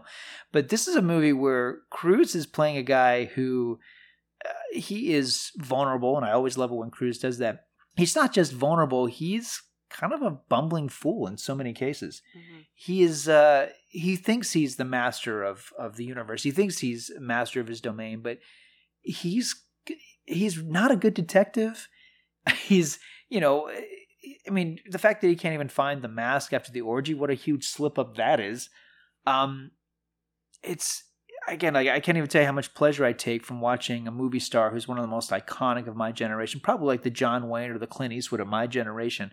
And to see him in a film where he's acting as I would in this situation, when you watch those thrillers and it's a murder story and it's like, man, this guy's like leaving his thumbprints everywhere and like, oh, he like can't even conceal the body, and he just, I love those kinds of movies because I'm thinking, if I ever made this kind of awful moral compromise, and I hope and pray I never do, this is relatable. And in this case, like with Dr. Bill, I'm like, yeah, this guy is making very human mistakes. Yeah, and he keeps pulling out his, his ID, like it's the badge that opens every door. Registered, doctor card. And he shows it to Alan Cumming, and then Alan tells him, yeah, there was a guy. He checked out, and he had a black eye, and these guys took him, and I don't know where he went. And he's just like flirting with Dr. Bill the whole time. It's fabulous. Yeah. Cumming is so funny in this scene. And the scene is funny just because Bill doesn't even seem completely aware that this guy is being so flirtatious with him, because Bill is in his Dr. Bill mode of like, look, I'm used to getting what I want. This is my badge. You're going to tell information. Me. Yeah. So then he goes and gets a newspaper, I think. And this is the scene at night. Yeah. Yeah, where he's being stalked by a man in the distance. Mm-hmm. And he gets a newspaper. He goes into this cafe at night to kind of hide from the person who was stalking him. And the cover of the paper, it's the New York Post. It says, Lucky to be alive. Lucky to be alive. Mm-hmm. And then he sits down at a cafe and he reads about the death of like a former beauty queen. Amanda Curran, yeah, mm-hmm. who he believes is the woman who tried to save him at the party. Yes. And so then he gets a call from Victor. He goes to the morgue. Oh, yeah, he goes to the morgue. That's right. He goes to the morgue, and he's like, I'm her doctor. Or am I jumping ahead? Has he gone to see Domino yet? Oh, no, he has to go see Domino first. Yeah, and he's... Yeah, you're right. He goes to Domino before he gets the newspaper. But Domino's not there. and it's her roommate. Played by Faye Masterson. Very good in And this. He's like, he brings like a box of pastries or something. Chocolates for her? or something. I don't know. Yeah. And he's like, it's Dr. Bill. And she's like, oh, you're Dr. Bill? And he's like, yeah. She's like, wow, thanks for being so nice to her. You know, do you want to come in? And the minute he walks into that apartment, I mean, they are just like wanting to get it on. Yeah, it's back to Dr. Bill having this insane pull over anyone he's in a room with. And he's just like feeling her up. And you can tell she's just like, I really want to do this. But she's like, I got to tell you something. Domino she's found out she has HIV. Yeah. And I want to tell you because you were with her last night. And he doesn't tell her, no, we didn't do anything. He doesn't tell her anything. Yeah, he doesn't tell her that. No, again, a very well played moment because it goes from him being very playful and flirtatious with her because he's like, whatever she's going to tell me, it's going to be something wonderfully dirty and it's going to be great. And yeah, no, and and it's yet it's like another the worst news. another splash of cold water in his face. Yeah, he's like, oh man, all right, that's not good. So then. Bye. Yeah. Okay. Thanks. Bye. Never gonna see you two again. Yeah. And then he gets the newspaper. He reads about the beauty queen. He goes to the hospital. Again, flashes his badge and lies and says he was her doctor. And the lady at the hospital is like, well, she died. So he goes into the morgue and sees her. And I found it weird because normally when they pull bodies out of those drawers, they're covered with a sheet. And it's just her, just totally naked. Which I thought, that's kind of a strange thing, which maybe goes to your idea at the end about the whole premise of this film. Because there's no way, they always have sheets on them, every time. And then they pull it back and it's like, is this the person? Right. That, is this the person? Can you identify the body? Unless they're like, this is how she would have wanted it, as she was in life. Oh my God. So awful. Amanda really had a disdain for clothing. Yeah. So he, it's very strange because he kind of like looks at her. We think he's going to kiss the corpse. Yeah, exactly. It's very odd. It's the very coroner is odd. looking away, and yeah, he's having this moment where his face is getting closer and closer and closer. And what? Does his phone ring? As he's leaving, he's walking out, and the phone rings, and and Victor wants to see him. Yeah. Okay, so he goes back to Victor's house. And let's talk right about that key moment: a red pool table. A red pool table. Once again the color red. And by the way, pool is my game. I love pool. I played it for so much of my life. I'm really good at it. I miss playing it. Never in my life have I ever seen a red pool table. Never. No, I don't think. Yeah. I think that was made for this movie. I think so. Especially. Yeah. Well done, Mr. Kubrick. Um, So Victor, as to remind you, is played by the late, great Sidney Pollack, the award-winning director, and who's a wonderful character actor. And his scene with Cruz this is one of the, you could say this about a lot of scenes in this film, I suppose, but this is one of the key scenes in the film where this brotherly, maybe even like a quasi father-son relationship between the two of them, their relationship is grossly compromised by what is revealed, and ultimately Victor tells Dr. Bill, you were in a lot of danger the other night. I don't know what. I know you were there. I don't know how in the world you got there until I realized that piano player. Yeah. And the conversation sort of escalates. And then Bill does the smartest thing he's ever done in the film, which is he gets Victor to confess that the prostitute who, had that big showy moment of I will redeem you. He gets him to confess that, she was brought back to her apartment and all this stuff. And he says, well, if the whole thing was a charade, then how does a charade end up with somebody dead? Mm-hmm. And that's when Victor drops the bomb, like, oh yeah, you know her. She was the one at the party, you saved. Mm-hmm. Yeah. And she was a drug addict, and that's how she died. Dr. Bill has his back turned to him, and I love this. I mean, I'm very moved by it, honestly. Bill is trying to keep himself together, but this is destroying him. Yeah, and this is where Victor just says, people die every day. You're like, wow, dude. Until they don't, yeah. Yeah, like, okay. Que sera, kid. That's why, I don't believe that in the beginning you asked, like, did he have feelings for Mandy, the prostitute, or Amanda, whatever. And I said, no, because he's so callous and cold during this conversation with Dr. Bill that I just don't think, I think he treats all these women as just disposable. No, I don't think he has feelings for her, but I do feel like this might be one that this could be the one exception. This could be no, he doesn't. But if it was indeed Victor at the orgy looking at him, making eye contact, as you surmise, which I think is a really interesting idea, that could very well be it. He brings her to him when he's at the orgy.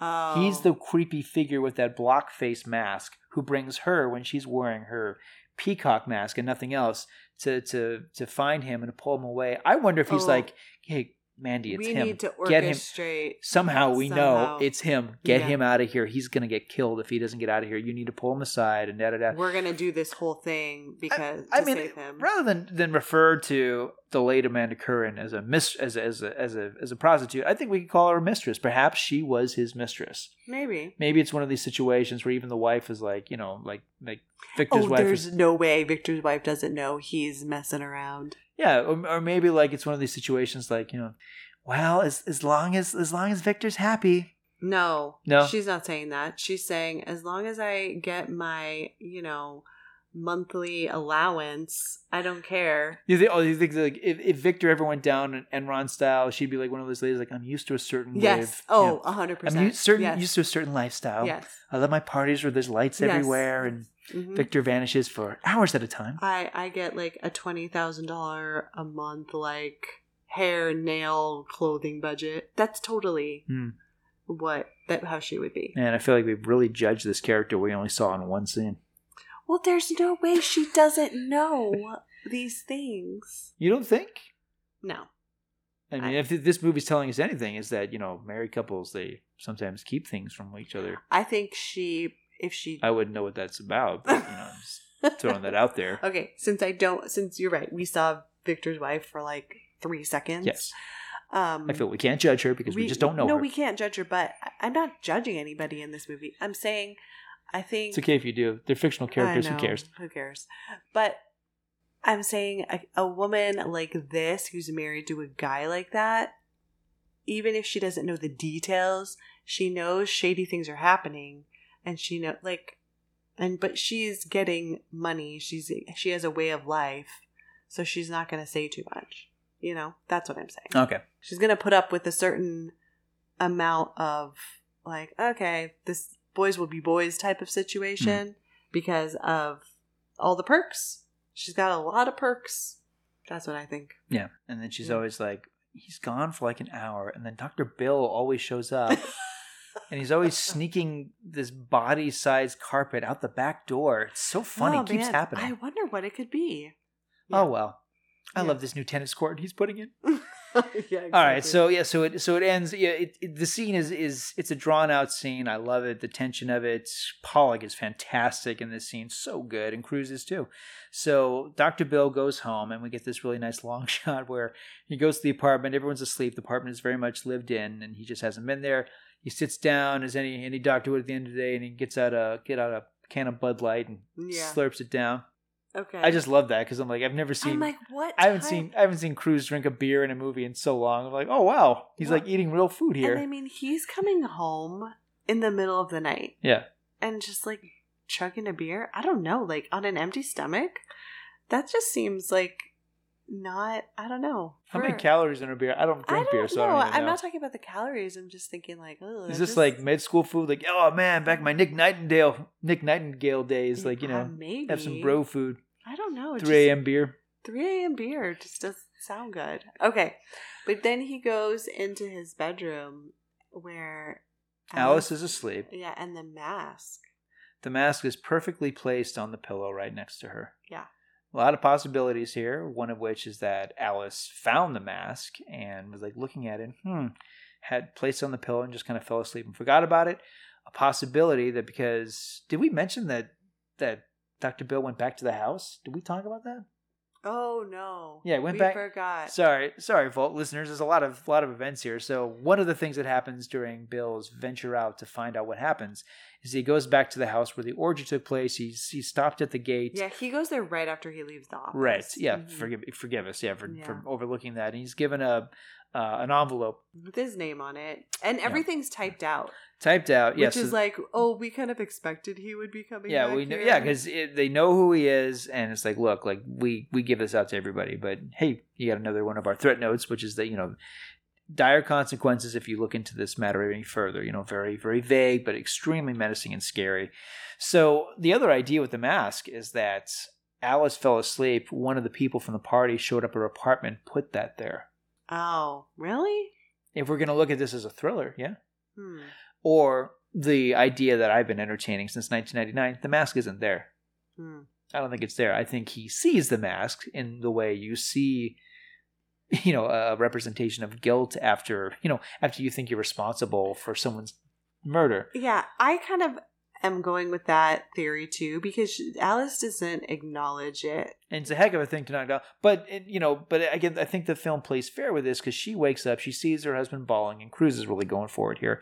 She sees her husband bawling. Cruz gets in the fetal position and tells his wife, "I'll tell you everything. I'll tell you everything." And then it cuts to the next morning, and we see that Alice has been crying, very upset. A detail that I'll get into later, but I'll kind of hint at the... How much later? This is the end. All right. Well, one of the mysteries of this film, which I wonder what he told her. We don't know. Yeah, so there's a lot of possibilities here you're about... Right. We don't know what he told her. We don't know what. We know. We see the look on her face. I think is a clear indication that whatever he told her, it was so upsetting and shattering.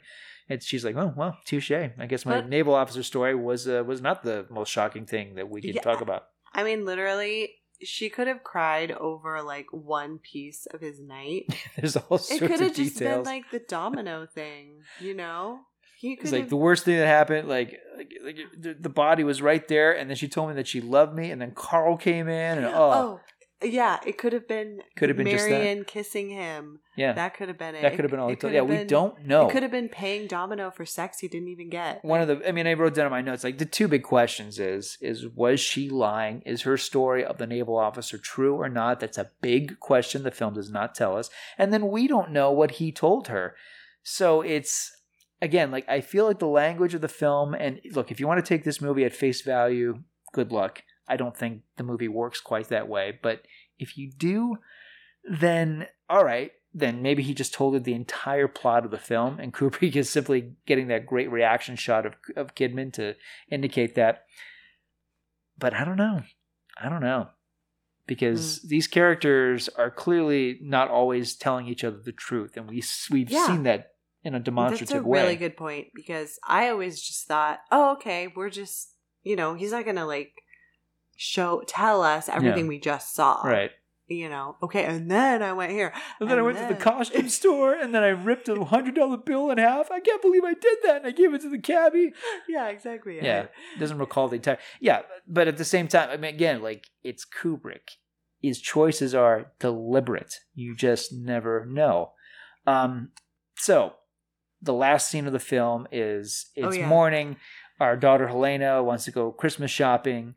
She's expecting us. We have to do it. So the last scene of the film takes place in this elaborate toy store. I guess it's like a department store. Like an FAO Schwartz, although or a Macy's or something. It looks a lot more claustrophobic than I remember FAO Schwartz, but whatever. They're walking around, and the little girl is looking at a teddy bear, and she also looks at I want this, I want that. At a fairy godmother. And I've never been more annoyed with a child in a movie. Oh, really? Oh, yeah. I think the daughter's adorable. No, because I'm like, I want to hear what these two are going to say, and she keeps like interrupting with her like stupid toys. Aw. And no, because I go.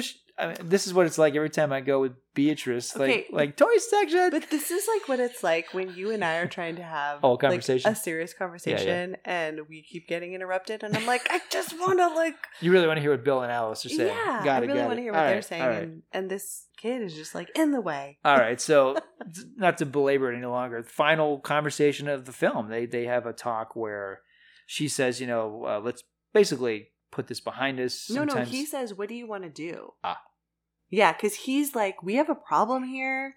or he's thinking we have a problem, right? I guess that's kind of how I took it. Yeah. And he's like, so what do you want to do? And she's like, I think we should be grateful. I think we should be grateful for what we have, for what didn't happen, and I think we need to go home and get it on, basically. And that's yeah, the last line in the movie, the last line in a Kubrick film is the fudge word. Oh, it's so great. The guy who directed Spartacus has his last movie that ends with the F dash dash dash word. Oh, it's great. Not that. So, not that. Yeah. So, so I don't think this movie can be taken literally, because at the party, how on earth do they recognize Bill under that mask? It doesn't seem possible. It is obviously a dream, obviously a fantasy. There's no, I mean, even if they're like, that guy got here late and he missed the fish and chips. I'm like, no, like, clearly, I mean, like, whatever. He's in a mask and a hood. He looks as creepy and ominous as the rest of them. Perhaps that he got there late. And of course, as they say, like, you arrived in a cab, we have limos. Yeah, but still, there is an indication, if not an outright suggestion, that they know it's him.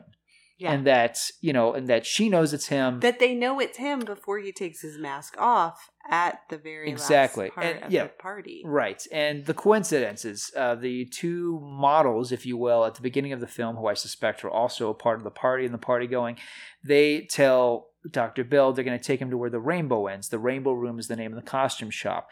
I think a clear indication that perhaps this is part of the fantasy. This was an idea that was planted in Bill's head. The whole costume shop incident. Bill has a hero complex because he's a doctor.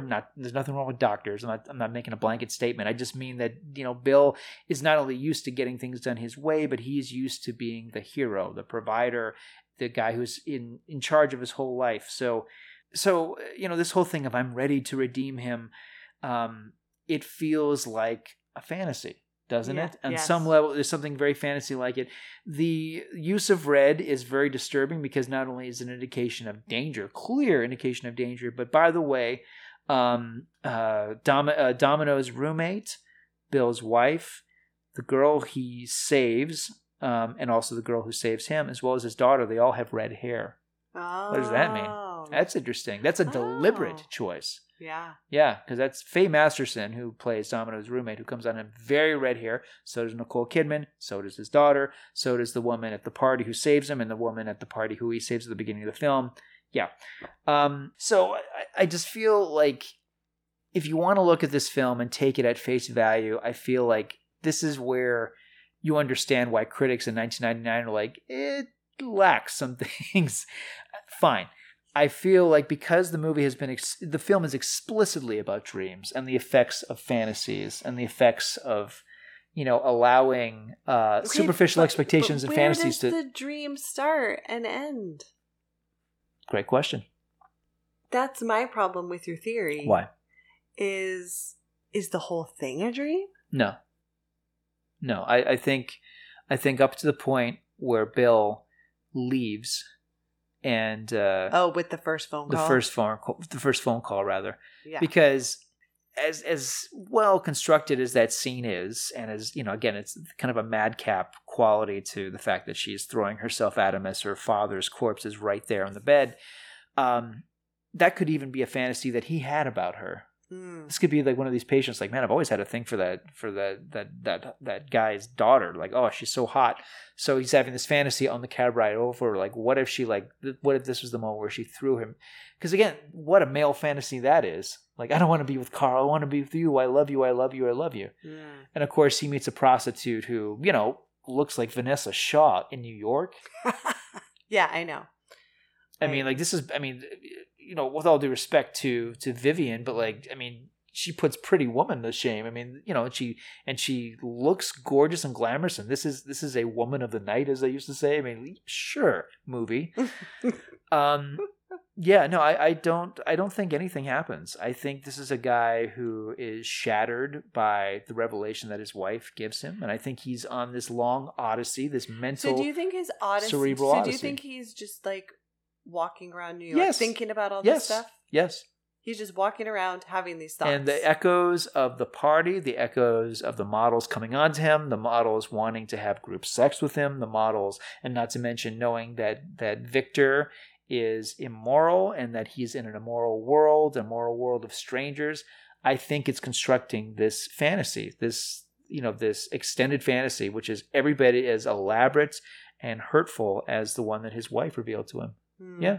Mm-hmm. And I think it screws with him because this is a guy who's had so much of his life go exactly as he wanted. And, it's this whole experience, as well as his wife's declaration, is what makes him go, wow, I've got it really good. Because look how quickly south this can go, just because of temptation, just because of the longing for adventure, the longing for something out of the normal. Look how badly my life can go if I travel, past the Central Park West exit. So, okay, I can see like the first part of him like leaving after that conversation, and I can see how all that could be a fantasy. But then the day after that, where he's going back to all the places, he goes back to his office. You think he's just in his office? I think he's just in his office dreaming, thinking, because that's what we see him doing. He's thinking once again about Alice and the naval officer, and it's getting more and more graphic. So yeah, it's a very elaborate fantasy. Haven't you ever had elaborate fantasies? I have. I don't think like awake though. Like he's awake this whole time thinking about this. His eyes are wide shut. That's what a waking dream is. Wow. Yeah. Okay, but then why does he go home and say, "I'll tell you everything"? Like that's real? It could be because the man who died, whose daughter comes on to him. Maybe that did happen. Or maybe it didn't happen the way we see it happen in the film. Maybe that was a mentor figure to him. Mm. Yeah. This is not an ironclad theory, obviously, but this is something I've been holding on to for a while, just because again, like the movie is explicit about this. And this, in a sense, this is neither here nor there, but it matters. It's based on a novel called Dream Story, Traumnovelle by Arthur Schnitzler, who is a theorist who had a lot of, I think, Freud was somebody who he looked to enormously. In the book, the book was written in, I think, 1928, and it's weird because it takes place in Vienna, but it's almost scene for scene, eyes wide shut. It's very faithful. And that story is equally ambiguous about some of its points, but it's also about the dream state versus reality and how, one could meld quickly into the other. So when he tells his wife, "I'll tell you everything," yeah, do you think he's just telling her his fantasy? Who knows? We don't know what he tells her. Who knows? Yeah. Because he seems like when they're walking through that department store at the end, and he's like, "What are we gonna do?" Is he necessary? I mean, that's the thing. Is he talking to her? I mean, if we're going to take this thing at face value, is he talking to her about this massive conspiracy that he's uncovered? No, I don't think he's talking about that. I think he's talking about their relationship. Yeah, but at the same time, when she's saying like maybe we should be grateful that we survived, that could also, again, if you take it literally, they're talking about the orgy, they're talking about the dead and Amanda Curran.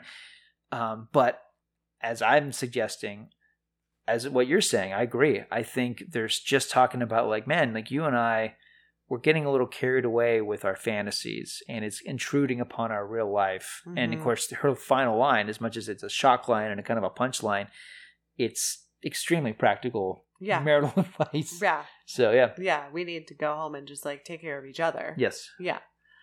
Interesting. All right. So you don't think he cheats on her in this film? No, I don't think there's well, we've certainly encountered couples in our life who said that they've had emotional affairs. If that's what this is, that's what this is. Mm-hmm. I remember you challenged me before we watched the movie. She's like, he kisses people. I'm like, he doesn't kiss anybody. He's fit. No, you're right. He does. He does. All right. All right. Two people. All right. It's not intercourse. It's not exactly what I'd call an affair, but fine. Yes, he does. He does kiss people. I wouldn't call it an affair, but I would call it. If you want to call it an emotional affair, cheating, betrayal. I would call it cheating. I would call it betrayal. I would think of sex. All right. I mean, even oral sex, cheating. What I think what happens here, to examine what Dr. Bill does on a scene-to-scene basis, he is tempted, again, if you're going to take this literally, he is tempted in every scene. It's more and more and more. It's like he's going further and further down Dante's Inferno. But if this whole thing is him just like having a dream, then I don't think there was a betrayal. Just like I don't think her telling him about the naval officer. No, but the fantasy hurt, and it hurt him. Of And the way course. that his fantasy, whatever it is that he tells her, clearly rattles her as well. I'm not saying that he doesn't have a right to be rattled over what she said, but I also think, wow, he took that to an extreme, you know? But because he was interrupted by the phone call, I think if they had finished that conversation, there would have been maybe a healthier conclusion. But they never got to finish it. Mm-hmm. So, I don't know. Who knows? Who knows what would have happened? Yeah, I mean, he's constantly being interrupted. I mean, that's the thing I love about this character. There's an element of film noir here. Film noir is defined by a lot of things, one of which is that it has an unreliable protagonist. Dr. Bill is not doing the right thing, frequently. Frequently, he's about to do the wrong thing, and he's constantly interrupted. Even at the orgy, sir, there's a matter of the cab driver. He's constantly being interrupted from something he's about to do that he probably shouldn't be doing. Right. And it starts with his...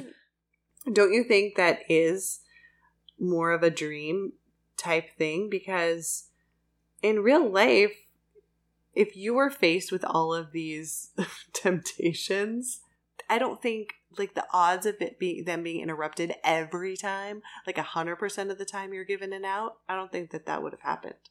And out of like the phone ringing. Well, another question. Or someone interrupting you.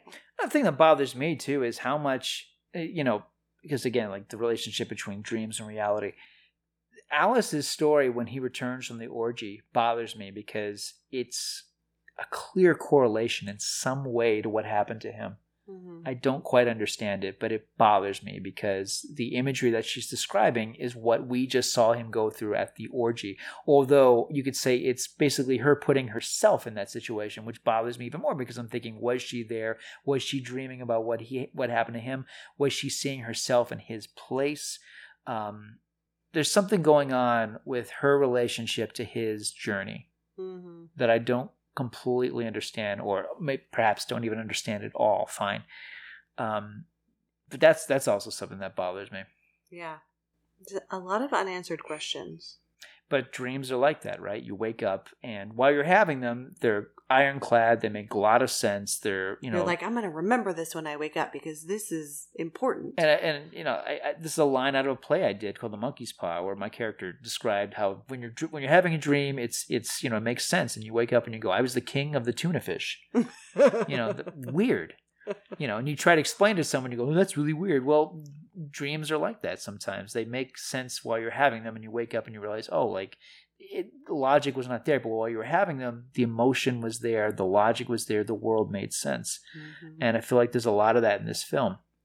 There's aspects of this movie that just do not hold up unless you look at them as a dream and you go, oh yeah, because haven't we all had sexual dreams where it's like the eroticism of it made sense in the moment, and you're going, why would he go to that apartment, and why would Domino's roommate really flagrantly throw? I mean, yeah, it's Tom Cruise, but still, why would she throw himself? There's something really unnatural about that scene, for example. Yeah. It is like a sex fantasy, like a sex dream. Right. And then even the way it ends, it's like, it's not just that it, not only is it coitus interruptus, but I mean, he is once again like Saved by the Bell, this guy. Yeah, exactly. That's what a I'm great saying. fantasy. This guy is constantly avoiding every, disease, murder. like Dr. Bill, yeah, I get these fantasies. Like, but wow. He also has no sex. Yeah. Yeah. Yeah, because he's kind of square. Yeah. Again, and I think this is kind of a reflection of Kubrick's worldview. Respectfully, I never knew him, never met him, but from what we know about Kubrick, there were traditional values in his life, and I feel like, certainly perhaps his views of marriage and fidelity and the longevity of marriage are all over this film. It's a personal film. All of his films are, but this one feels especially personal because it's about something that's so simple, but at the same time so complex. Why do people stay together? What are the things that make people go apart? Can you have an inner life that is different or even private, even though you're sharing a life with someone who's right next to you most of the time? Can you have that inner cerebral life of adventure and sexuality these fantasy lives. Can you do that? Can you sleep next to someone and have secrets? Can you keep those secrets? Is that a good thing to have? I feel like this movie is asking these questions, and they're good questions, because if you've been married for someone for a period of time, it does occur to you like what are the secrets that I keep? What are you do kind of compartmentalize these things. And not only that, the movie is telling us like, no, it's good to be open. It's good to be honest. Intimacy isn't just sexual. It is psychological, Mm-hmm. Yeah. And she says that when she's telling him the Cape Cod story. She's like, you'd never felt more dear to me, is what she said. And clearly it's one of the things that breaks him. He cannot handle that story. Yeah. But that part, it's an interesting choice of words, because I know that none of this was ad-libbed. Like Kubrick would not have stood for that. So the fact that she says, like, you've never felt more dear to me, and we're making plans for our future, it just felt very real. Just her whole story. I agree with you. I think this movie needed more Nicole Kidman, and I don't mind Tom Cruise's performance, but I don't know. She seems to be the heart of it. Yeah, and it's fine. I mean, if anything, it's one of these films that perhaps they recognized how alluring and also how compelling this character is. So if anything, the moments in the film where she's not there, it's just like, it's such a breath of fresh air when she returns. There's a scene that's disturbing because of the voiceover that plays over, but it's the scene where Dr. Bill is watching Alice tutor his daughter. Mm. And, it's this really sweet moment where the little girl is learning about math and whatnot. And Alice is, she kind of glances at Bill, and they have this nice moment. Like, this is a great little moment, but he's remembering her describe the dream, and the dream is so disturbing in contrast with her having this nice moment with her daughter. Mm-hmm. Yeah. Again, how the dream life intrudes upon real life. Yeah. In a very demonstrative way. Yeah. Yeah. So much so that Dr. Bill can't keep it together. No, he's got to grab a Budweiser out of the fridge. That's like his go-to. It's either an orgy or a Budweiser. Okay, well, do you have any other final thoughts? Because I know you think this movie's perfect. I know you wouldn't change anything. 5 stars, all that. I'm so predictable. No, I do love this film. Kubrick's his greatest film is probably 2001: A Space Odyssey. And that was a film that I've seen it so many times because every year I would show it to my students, and it would always have this very divisive and very welcome reaction from different students in different ways. So I think 2001: A Space Odyssey is his greatest film, but this is my favorite. I've been obsessed with this movie for a long time. I continue to be. I'm always looking for new things. There's so much mystery to this film. I'm always, I always perk up when someone has a new Eyes Wide Shut story. The one that really made me happy, I'll tell you really quickly, there was an unauthorized biography of Tom Cruise that came out about 10 or so years ago, and it was total tabloid fodder crap. It was just, even as someone who's a fan of Cruise, I'm reading through this like, wow, like not only is this inaccurate, this is not fair, and there's no citing some of these stories. It got to Eyes Wide Shut, and one of the things that this book claimed, it was said like, it's true, Harvey Keitel was cast in the role of Victor, and he was fired from the film. And according to the book, he was fired because, to quote the book, there was a masturbation scene that literally got out of hand. That's what was in the book. Wow. I'm thinking, what was that about? But I'm also thinking, like, wait a second. Like, I've never heard that before. And where did they get that information? And you're not going to cite anybody? Nothing. It just said that. So I thought, like, that's. I mean, for one thing, an insult to Harvey Keitel, as well as, the movie and et cetera, et cetera. A couple of years ago, Gary Oldman is doing this radio interview, and he talks about different directors he wished he could have worked with. And Kubrick comes up and he says, this is the story that he heard about Eyes Wide Shut from Harvey Keitel. And I thought, well, this is great because Oldman has no reason to lie about this. He says what Harvey Keitel told him was that Kubrick made him walk through a door 86 times. And after like the 86th take, clearly Keitel was not giving Kubrick what he wanted. And Kubrick's like, again. And finally, Keitel looked at him and go, you're effing crazy. And he walked off the set. And it's like, that's fantastic. And that's obviously what happened. And Keitel, great actor, but I suspect a lot of we know a lot of actors who had a hard time working with Kubrick because of his demands for perfectionism and for his multiple takes. I think this is one of these films, like, I hope in my lifetime there will be a documentary about this film or a definitive book, because right now so much of what happened in that 400 days of shooting is mere speculation. And at the time, Cruise and Kidman spoke about what a rewarding, what a great experience it was. And you look at the film, it's like, that's amazing to think they spent so much time on a movie this troubling. Although, again, it's 400 days. The movie's 2.5 hours. It's like, how many times do they do those scenes? Last night I was really watching the extras, because, like, in the opening scene where Nicole Kidman is dancing with the Hungarian, I'm watching those extras thinking, like, what take was this? It was like take 47. Their feet are in agony. Like, they're just like, oh, Nicole again with her monologue, like, and I also wonder about the orgy scene too, because oh my gosh, because this movie is just shrouded, just cloaked in secrecy. So I'm sure, and it was shot in England, so I'm sure those extras are like, I always wanted to be in a Kubrick film, but I did not realize it would be that kind of Kubrick film. I didn't know he would want me to do this in a Kubrick film. I do wonder what their stories are like.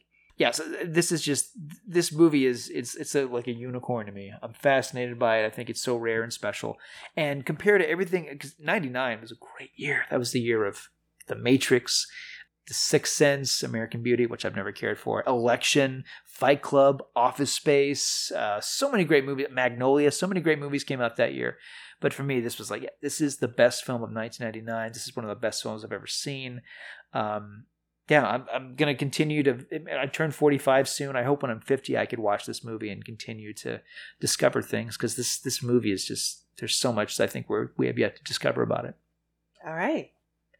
Well, we would also love to hear your thoughts. If you saw this movie, loved it, hated it, what are your theories? Because clearly Barry wants to know. Yeah, I would be very interested. Definitely. Yeah. Have you thought of something we haven't thought of? Tell us. If this is your least favorite Kubrick film, and a lot of people feel that way, I want to hear that too. I really do. I welcome that conversation. Great films, great conversations, whether you love the film or not. So, yeah, please. All right. Well, that concludes our lengthy discussion of Eyes Wide Shut. Good night, everyone. Good night, everyone. Don't forget the password is Fidelio.